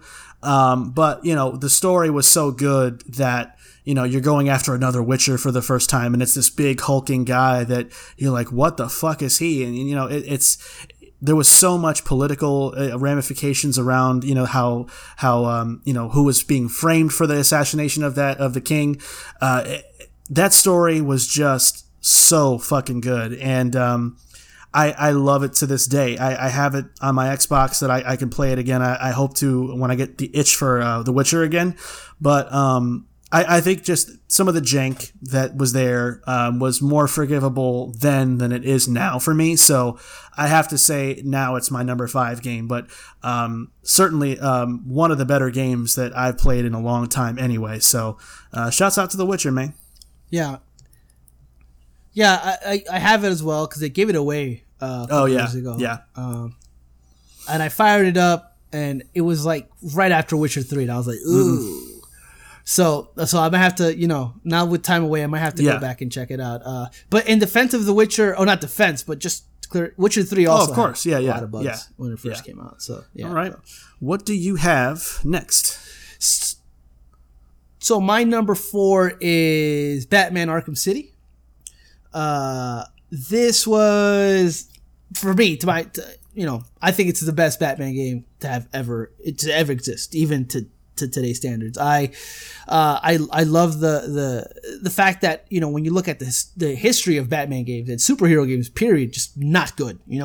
Then Batman Arkham Asylum comes out and it's really good, and it's like that's fantastic. It's all insulated within the Arkham Asylum, and it's a really cool experience. And then Arkham City is going to come out. It's an open world Batman game. And you're like, holy shit. Like, how are they going to do this? And they fucking killed it. I mean, the Joker, Hamill's, portrayal of the Joker, fucking amazing. It's the same one from the animated series. The fighting system from 1 comes back. It's a little bit more fluid. And then, all the little kind of levels or areas controlled by the main bad guys, Penguin and Mr. Freeze. Oh, that was the third one. Yeah, Penguin, Mr. Freeze, all that good stuff. It was just absolutely like, being that I'm more of a Batman fan than any other superhero, this was kind of my jam. And it was just a great fucking Batman game. The gadgets, the portrayal of Batman, which is also the same actor from the animated series. It's Batman, and having a game in an open world environment and also being able to infiltrate certain areas and just go about the game as Batman, and it feels like that is pretty much just is this is the game that every other Batman game after it kind of followed formula, and it just diminishing returns from that point. Arkham City is that game for me. And yeah, it still stands as the best Batman game of the series. And I hope they don't make any more because I don't want to see. Also, real quick, the story at the end, it's a little, falls apart a little bit, just a little bit. Just a little, but it's good. It's good. I think this isn't on my list out of the sheer fact that I'm not a comic book person. So I do like Batman and Spider-Man, but at the time I really had no interest in playing this game. So I got to it late, and by the time I did, I don't know enough about all the villains and all the breadcrumbs that they were giving about who certain villains were in the game to really appreciate it as much as someone like you would. So, but I certainly know how great of a game it was and how much people loved it. I think it's one of the best reviewed games of that year, if I'm not mistaken, according to Metacritic and so on. So yeah, good pick, man. Good pick. My number 4 is Battlefield 3. So Battlefield was, I was more of a somewhat late bloomer into Battlefield because I didn't get into it until Battlefield Bad Company 2. So, for me, I really enjoyed kind of getting my feel for something that was anti-Call of Duty, and that it was more open, in that you can get in vehicles and trains and planes. And automobiles. But, just being able to, have a much more diverse experience with a bigger map, more players, felt like more of a war environment. And this was a game to me that really, I don't know if Battlefield has ever been better in its history. I think some people would say 4 might contend with it in some respects, but I think 3 was really the perfect porridge of everything that Battlefield was when it was predominantly a PC type of game to, really figuring out how to modernize it and get more mass audiences to gravitate to it by taking bits and pieces of what was making Call of Duty successful at the time, but still keeping the essence of Battlefield intact so that it still felt like its own thing. So, the multiplayer maps were amazing. The pace of the matches felt good. It was always intense. If you were in a group of people that knew what they were doing and were on chat, you had really, really cool squad type of experiences where you're kind of coordinating together, working out a strategy, kind of telling your teammates to hang back so you can spawn on them and so that you don't lose your position on the map. Just a really, really brilliant game that there's been rumors that there was going to be a remake. I don't know if there's going to be a remake now that there's this Battlefield Portal thing now that's going to be in 2042 where there's going to be maps from older games. So the jury's out on that. That seems pretty cool. I don't know how well people are going to use it, but I really, really miss the Battlefield 3 vibe, and I do hope that 2042 carries some of that same spirit that made 3 such a special, special game that year. So that is my number 4. So my number 3 is Dark Souls. Came out in 2011, and this is kind of like the daddy of them all, right? I mean, I know Demon's Souls came out a couple years before it, and it now is getting the respect that it deserves with the remake. But at the time, and honestly, when you look at every game that's come after it, this is kind of like every game that every week we talk about a game, almost always we're gonna say a Dark Souls like, and which is it's in that same space as Metroid, like Metroidvania, and those types. So this is, first and foremost, besides the actual kind of play style of it and the way that it plays, the one thing that I talk about it often, and most people talk about it often, but I still feel that it doesn't get the respect it deserves in the area, is the level design. The level design of Dark Souls is masterful. It's absolutely amazing. The way that you explore the world and the way you take these shortcuts that manage to bring you back to the beginning of the HUD area. It's absolutely one of those things where you don't really appreciate something like that until you see how it's done, and you see how it other games who have attempted this in 2021 and 2020 and just years after it fail fucking miserably at it. And Dark Souls and the whole From Software team, this is like their bread and butter. And so for me, being that this is a generational game, a game that has inspired games throughout the genre and continue to inspire, Dark Souls is my number 3 game of 2011. And, as you guys know, is also Dark Souls 3 being my number 10 game of all time. So I have a lot of history with the series, and Dark Souls is the shit. Number 3 of that year. That's how stacked. Man, I was just gonna say that Dark Souls. It's got to be hard to put that at number 3 with some of the other stuff on the list, but yeah, man, I totally get it. Even if it doesn't connect with me personally, I know how pivotal of a game that was for all of gaming. So it's definitely understandable to see it up so high at number 3. My number 3 is the third of Saints Row. So man, let me tell you something. This game was so motherfucker. There is a pimp named Zemos that talks in autotune for the entire game, all game long. Oh yeah. There is a giant tank-bred manly beast named Brute that is the coolest guy ever. There is Johnny Gat. There is Kinsey. There's Shandy. There is Nightblade. Do you remember Nightblade? the commercials in the car of like the goofy like teen heartthrob show. I'll kill you, vampire, if it's the last thing I do. Nightblade. Oh my god! It was off of that one movie. I don't know. What's that movie called? That spoofing Twilight. Yeah, that's Twilight. what Twilight. Such an amazing use of that world, and it's an important game because I think at the time, Saints Row had a really big problem because they tried with the first game to be basically San Andreas. This is our gang versus their gang. You want to be with the row. You got to this, that. And Saints Row 2 was a little funnier. There was some weird missions with like, sewage trucks and shit like that. Saints Row 3 was where I think they finally realized, let's just make this game the ultimate playground for fun, hilarity, and all of the off-color humor you could possibly want.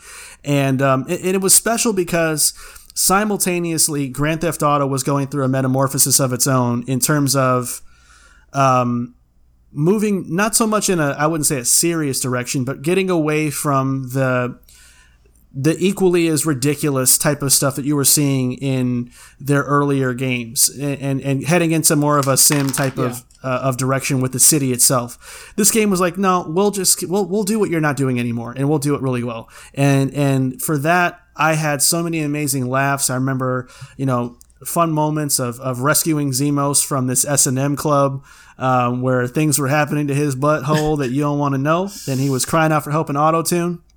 And Burt Reynolds was in the game. Burt fucking Reynolds was in the game. Yeah. Man, the sing-along in the car of love is what I got.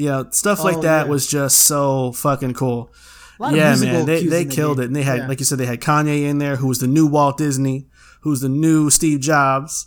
He was in there. Yeah. So it was just a game that kept a smile on my face all game long, and I have not had that much just pure fun and laughter playing a game in a long time. So they recently did a remastered version of it. Wasn't the best remaster of all time, but it definitely improved on a lot of things. So if you are interested in playing it, I would jump straight to that and try it out.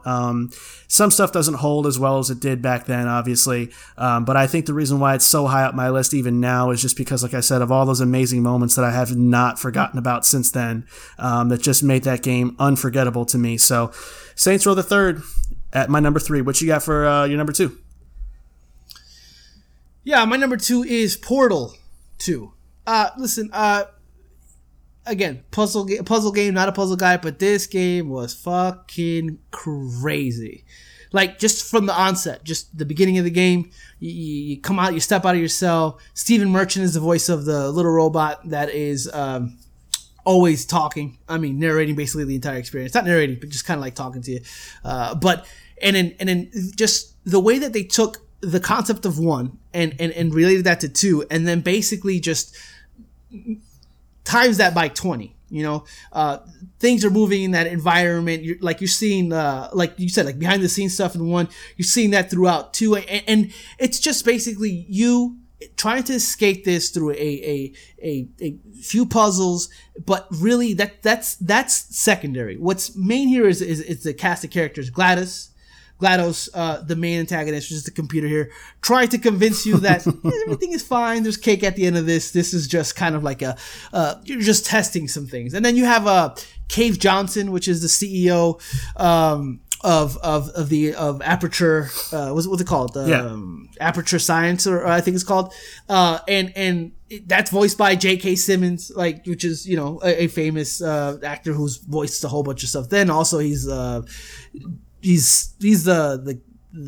I'm bad with the name from Spider-Man. He's the main he's the head of the newspaper. I have no idea. You're asking the wrong person. Okay. Jonah Jameson. Anyway, so in terms of the game itself, obviously the gameplay is absolutely fantastic. The story, the voice acting, all those things are amazing, but it's just the experience of that game and just kind of going through it and kind of having these realizations with certain context clues and context storytelling things, and the way that GLaDOS changes in her approach to you, patience, and then losing patience, and then how everything is just comes together into this awesome story. that it really just culminates at the end with you escaping this and this whole entire song going. GLaDOS is singing about you not wanting to go away. I mean, it's just really just it takes all the elements of a good game, which is gameplay, which is story, which all these things, and it's all top notch. All of it is top notch. For me, there's not a miss in this game. This is like a perfect game for me. And then obviously, I already touched upon a little bit, but the soundtrack of the game is amazing, and they really take this one gun you have that creates portals, entering, exiting, just this very simple concept, and they're able to implement that in a multiple ways to the point where it's all you need. Like it's you can use it offensively, defensively, and you can do it in the way that the game is telling you to do it, but you could also do it on your own. Like you can figure it out, do things differently. And then it has that whole entire cooperative mode where that you can even go even crazier in terms of how you accomplish those puzzles and whatnot. But for me, it's just an experience that needs to be had. I think there hasn't been a game that's been able to kind of take all those things and put them together in a way that that Portal 2 did. I mean, it is expertly made, expertly crafted, and it is one of my favorite games of all time. I feel you, man. For sure. I hope it's a third one, but when it's right, and that everybody's talking about Half-Life 3. I love Half-Life, but where is Portal 3? Steam OS exclusive. All right, man. My number 2 is a game that is held in such a high regard by so many people that it's often considered the best Western RPG of all time, or one of, right? And yeah, I've really fought with this game over the years because I didn't see the vision for it at first. I knew it's big, it's great, it's got all these things you can do, but it really didn't start to connect with me until the remastered versions came out a couple of years ago, and when it turned out to come to Switch too. And that's the Elder Scrolls V Skyrim. So Skyrim has a very special place in my heart because I think looking at the Elder Scrolls franchise, I always had a hard time getting into that series because Morrowind was a very PC-ass game and was so intricate and so multifaceted. It was almost overwhelming, despite how ugly it looked. And, it was almost too open-ended to the point where I was intimidated to play the game. And Oblivion was my first real attempt at getting into Elder Scrolls, but I felt almost the same type of intimidation factor of, I really don't know what I'm doing. I don't know how to level up my character the right way. I don't know who any of these races are, these classes are. I don't know who I want to be and why I would want to be them. So I just couldn't get into it.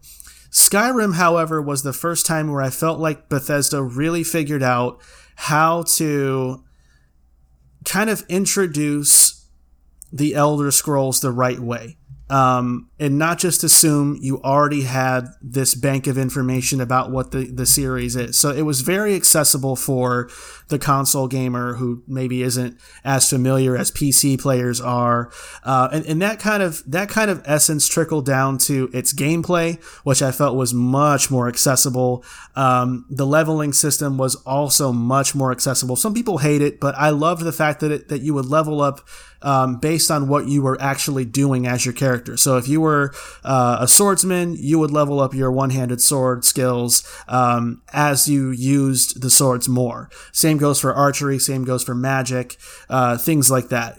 So it felt like I was getting a chance the game was kind of almost guiding me on how to level up my character properly, because I didn't want to, pick the wrong. Yeah. There's nothing more annoying when you play an RPG than to dump all your experience points into a stat that ends up not being the best thing for your playstyle, and not knowing any better. This game really fixed that problem by saying, no, this is what you like to do. So this is what you're going to get better at doing in the game. And it really made, coming into my own as my character in that game feel so much better. It used to be kind of at the bottom of my list, but the reason why I bumped up to number 2 is because I I think what I was trying to do back then is I was trying to play with swords because that just seemed like that's what the game wanted me to do from all the trailers and videos and stuff. Yeah. But when I got into the archer class, that's when the game opened up for me huge because I didn't have to fight through the first person melee combat thing, which I can't stand. And I was able to just play it from a more ranged type of way and be stealthy, hide in shadows, take people out, and just be crafty that way. And man, once I did that, I could not put this game down. I dumped probably across all the the versions I bought of this game, I've probably dumped in around 200 hours in total, most of which ironically on the Switch. Just because, it was available to me in that handheld way, and I was still in that honeymoon period with the Switch where I could take this and play it wherever I want. I was kind of enjoying that too.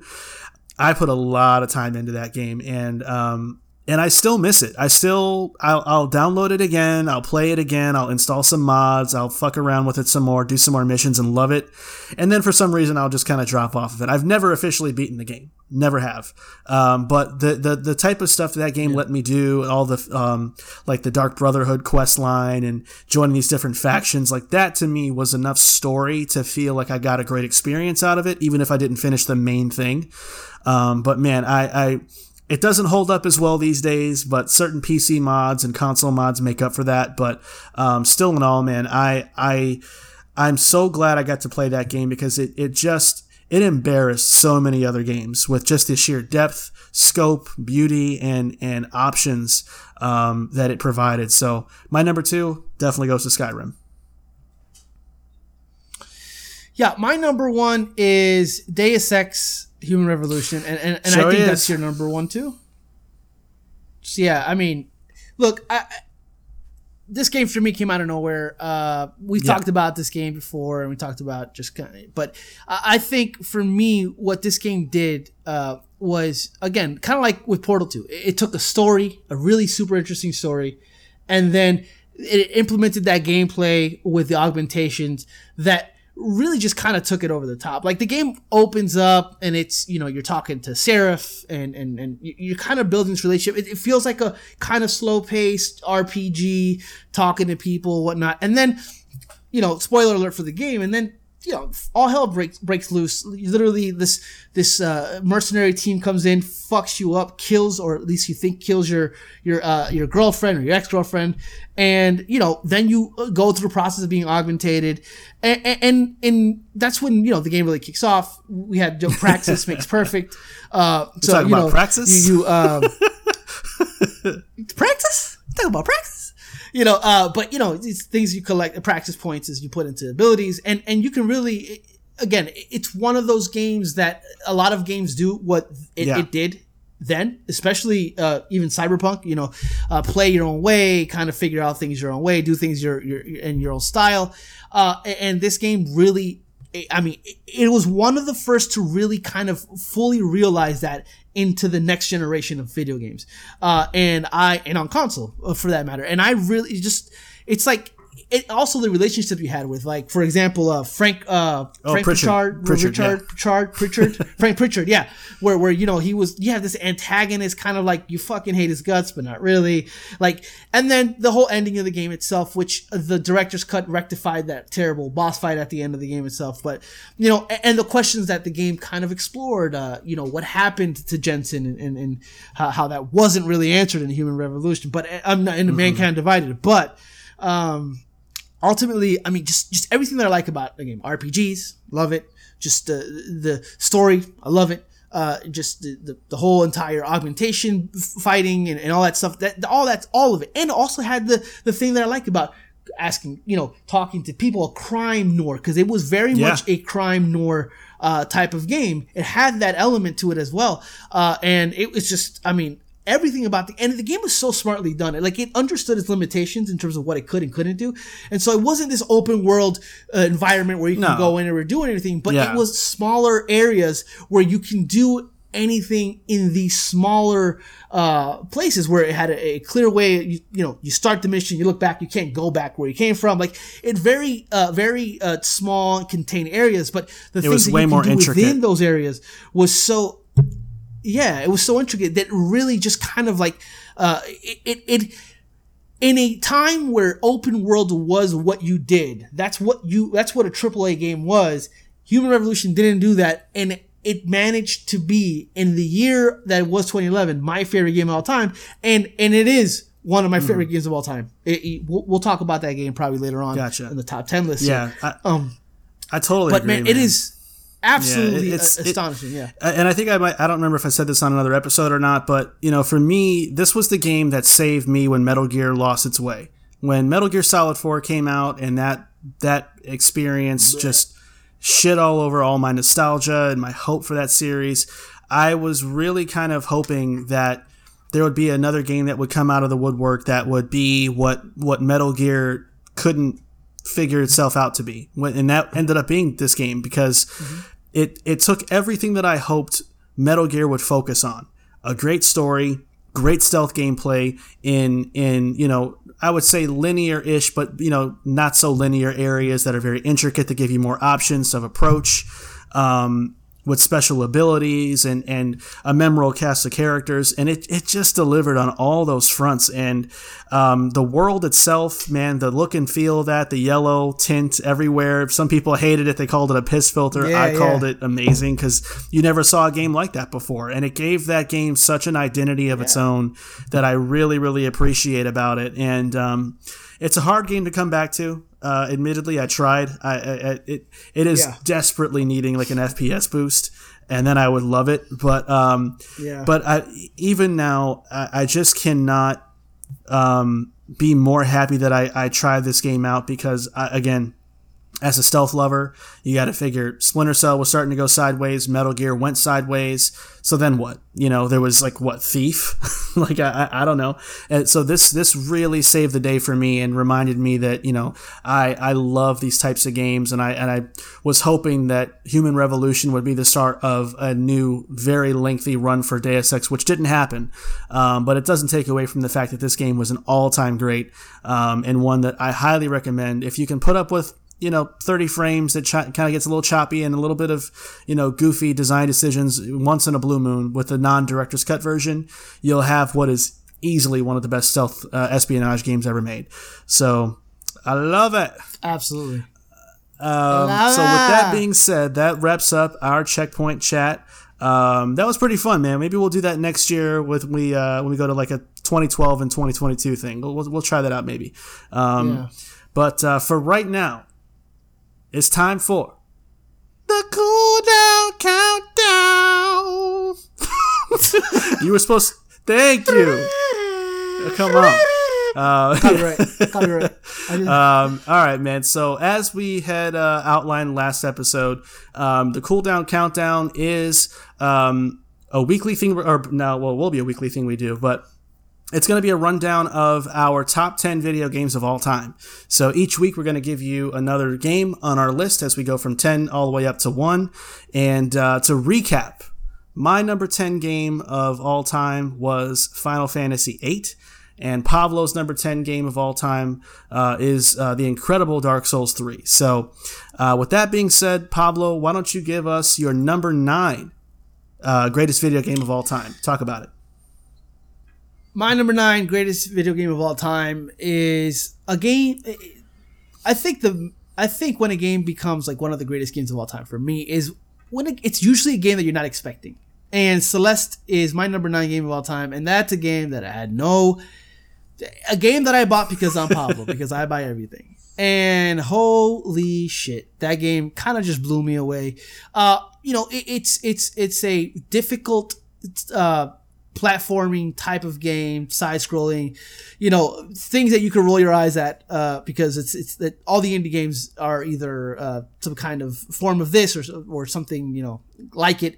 But this game is deeper than that. This game is really about depression. It's about your self-worth, and it ties all that into the game itself. Its difficulty and how you overcome that is directly correlated with how Madeline feels about herself.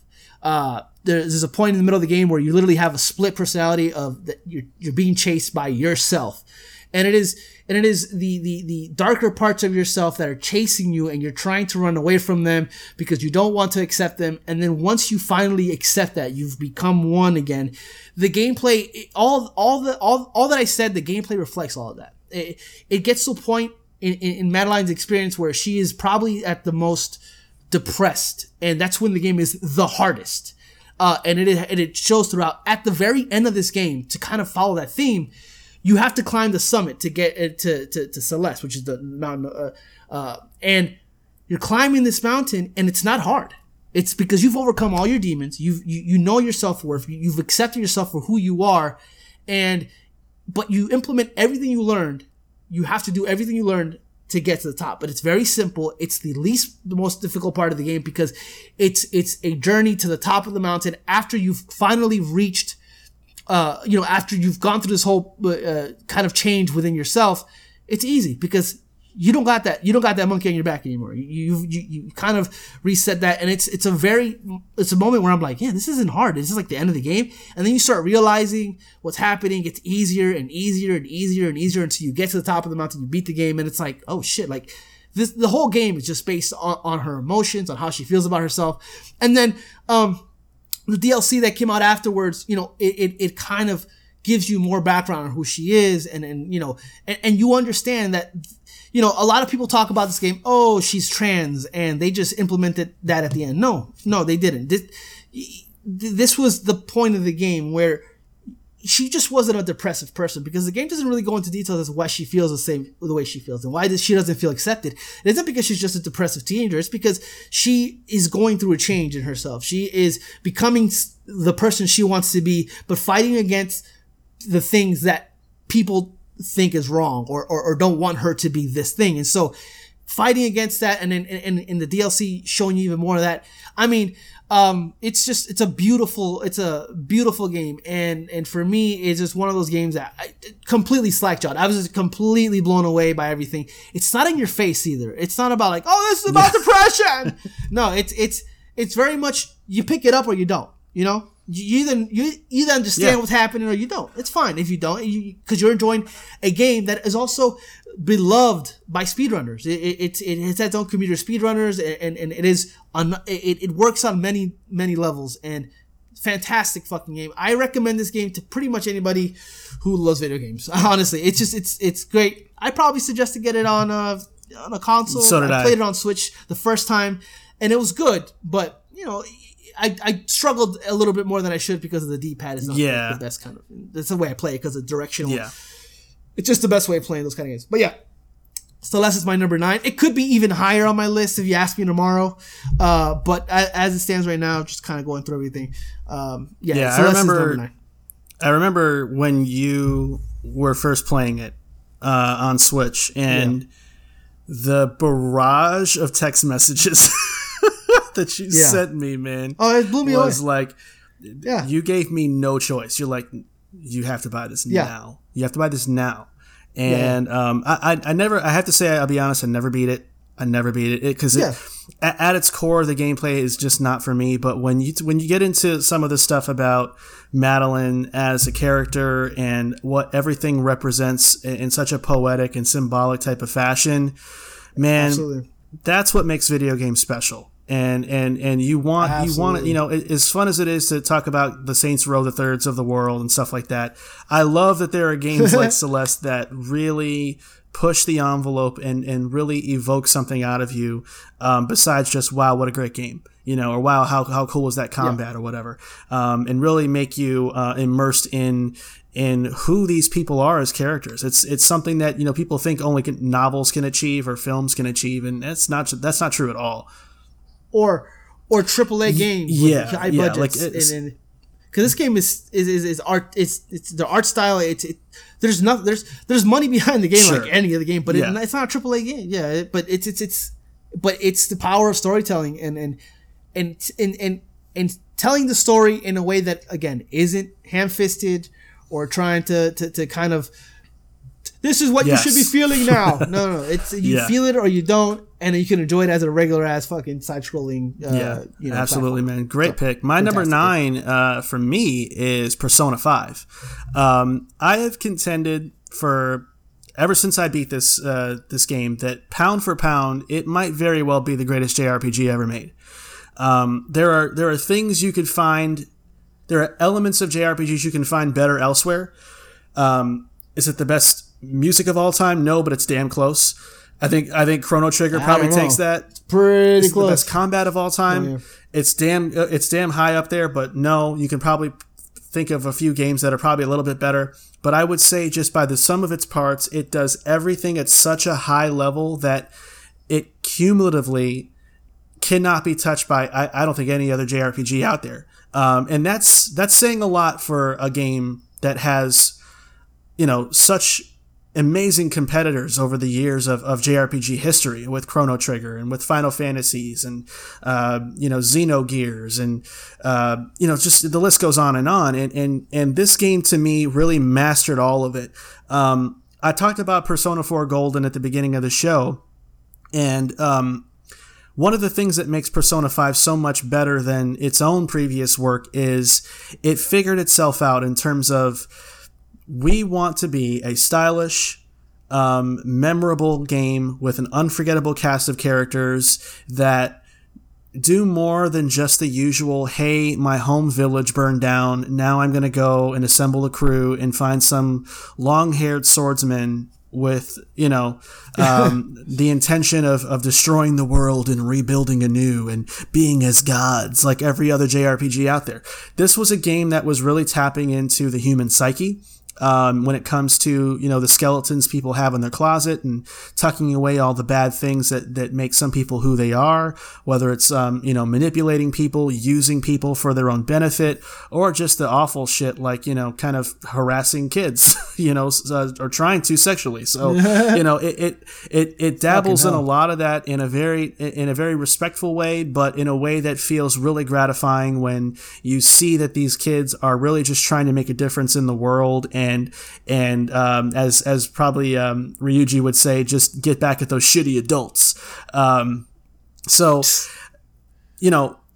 Very few games leave me feeling empty after I beat them. And, Witcher 3 is an example of that. The Last of Us is an example of that, where a game will be so good that it ruins gaming for me for a while, and I just have to take a break because nothing I play will ever feel as good. And it's like, nothing will ever be as good as that. Why play video games again? And, this was one of those times where, I played 90 plus hours of this. And by the time all of, this cast of characters, started to go and leave and move on and move away from each other again, it was heartbreaking, man. It was like, oh man, I really was attached to these characters, all of their nuances, all of their quirks, all the things that made them so unique to get to know, and bond with. It was so bittersweet, but we had a sequel that came out this year that was pretty solid, but not the greatest thing in the world. But it doesn't take away from the fact that this game has just stuck with me ever since I beat it. This pick is really, whether you want to say Persona 5 or Persona 5 Royal, it doesn't matter to me. I think the original game's ending was a lot better than Royal's ending, but still in all, this is a game that no one should miss. If you've ever had a faint appreciation for JRPGs, I believe the original Persona 5 is free if you have the PlayStation Plus thing, that free collection of games that you can play. Even if it's not, which I think it is, you should buy it anyway, and you will be treated to an absolutely stunning, stylish, and unforgettable experience. I got Pablo to like it for a little while, so I'm at least happy about that. 60 hours yeah, worth, man. So, but even with 60 hours into it, I can pretty much. It had its hooks in for a while. Yeah, agree with I can agree with you. I think a lot of it has to do with when it first came out. Other things came out that distracted me, and then the game it was an older game. Royal came out, and I played it, but other games were out. So it has less to do about the game and just circumstantial. Kind of why Skyrim isn't on my list, because I have not played more than 10 hours of that game, and most of it was also on Switch. I went on a trip and I brought my Switch and I bought that game with the intention of getting in on it, but it just didn't really happen. It missed me. It's a game. Man. But anyway, well, that's going to wrap up today's show. So until next time, be sure to give our podcast a sub and follow us at Cool Down Time Pod on Twitter and Instagram. That way our toxic ass opinions will always be in your FOV. You're welcome, and we'll see you next time.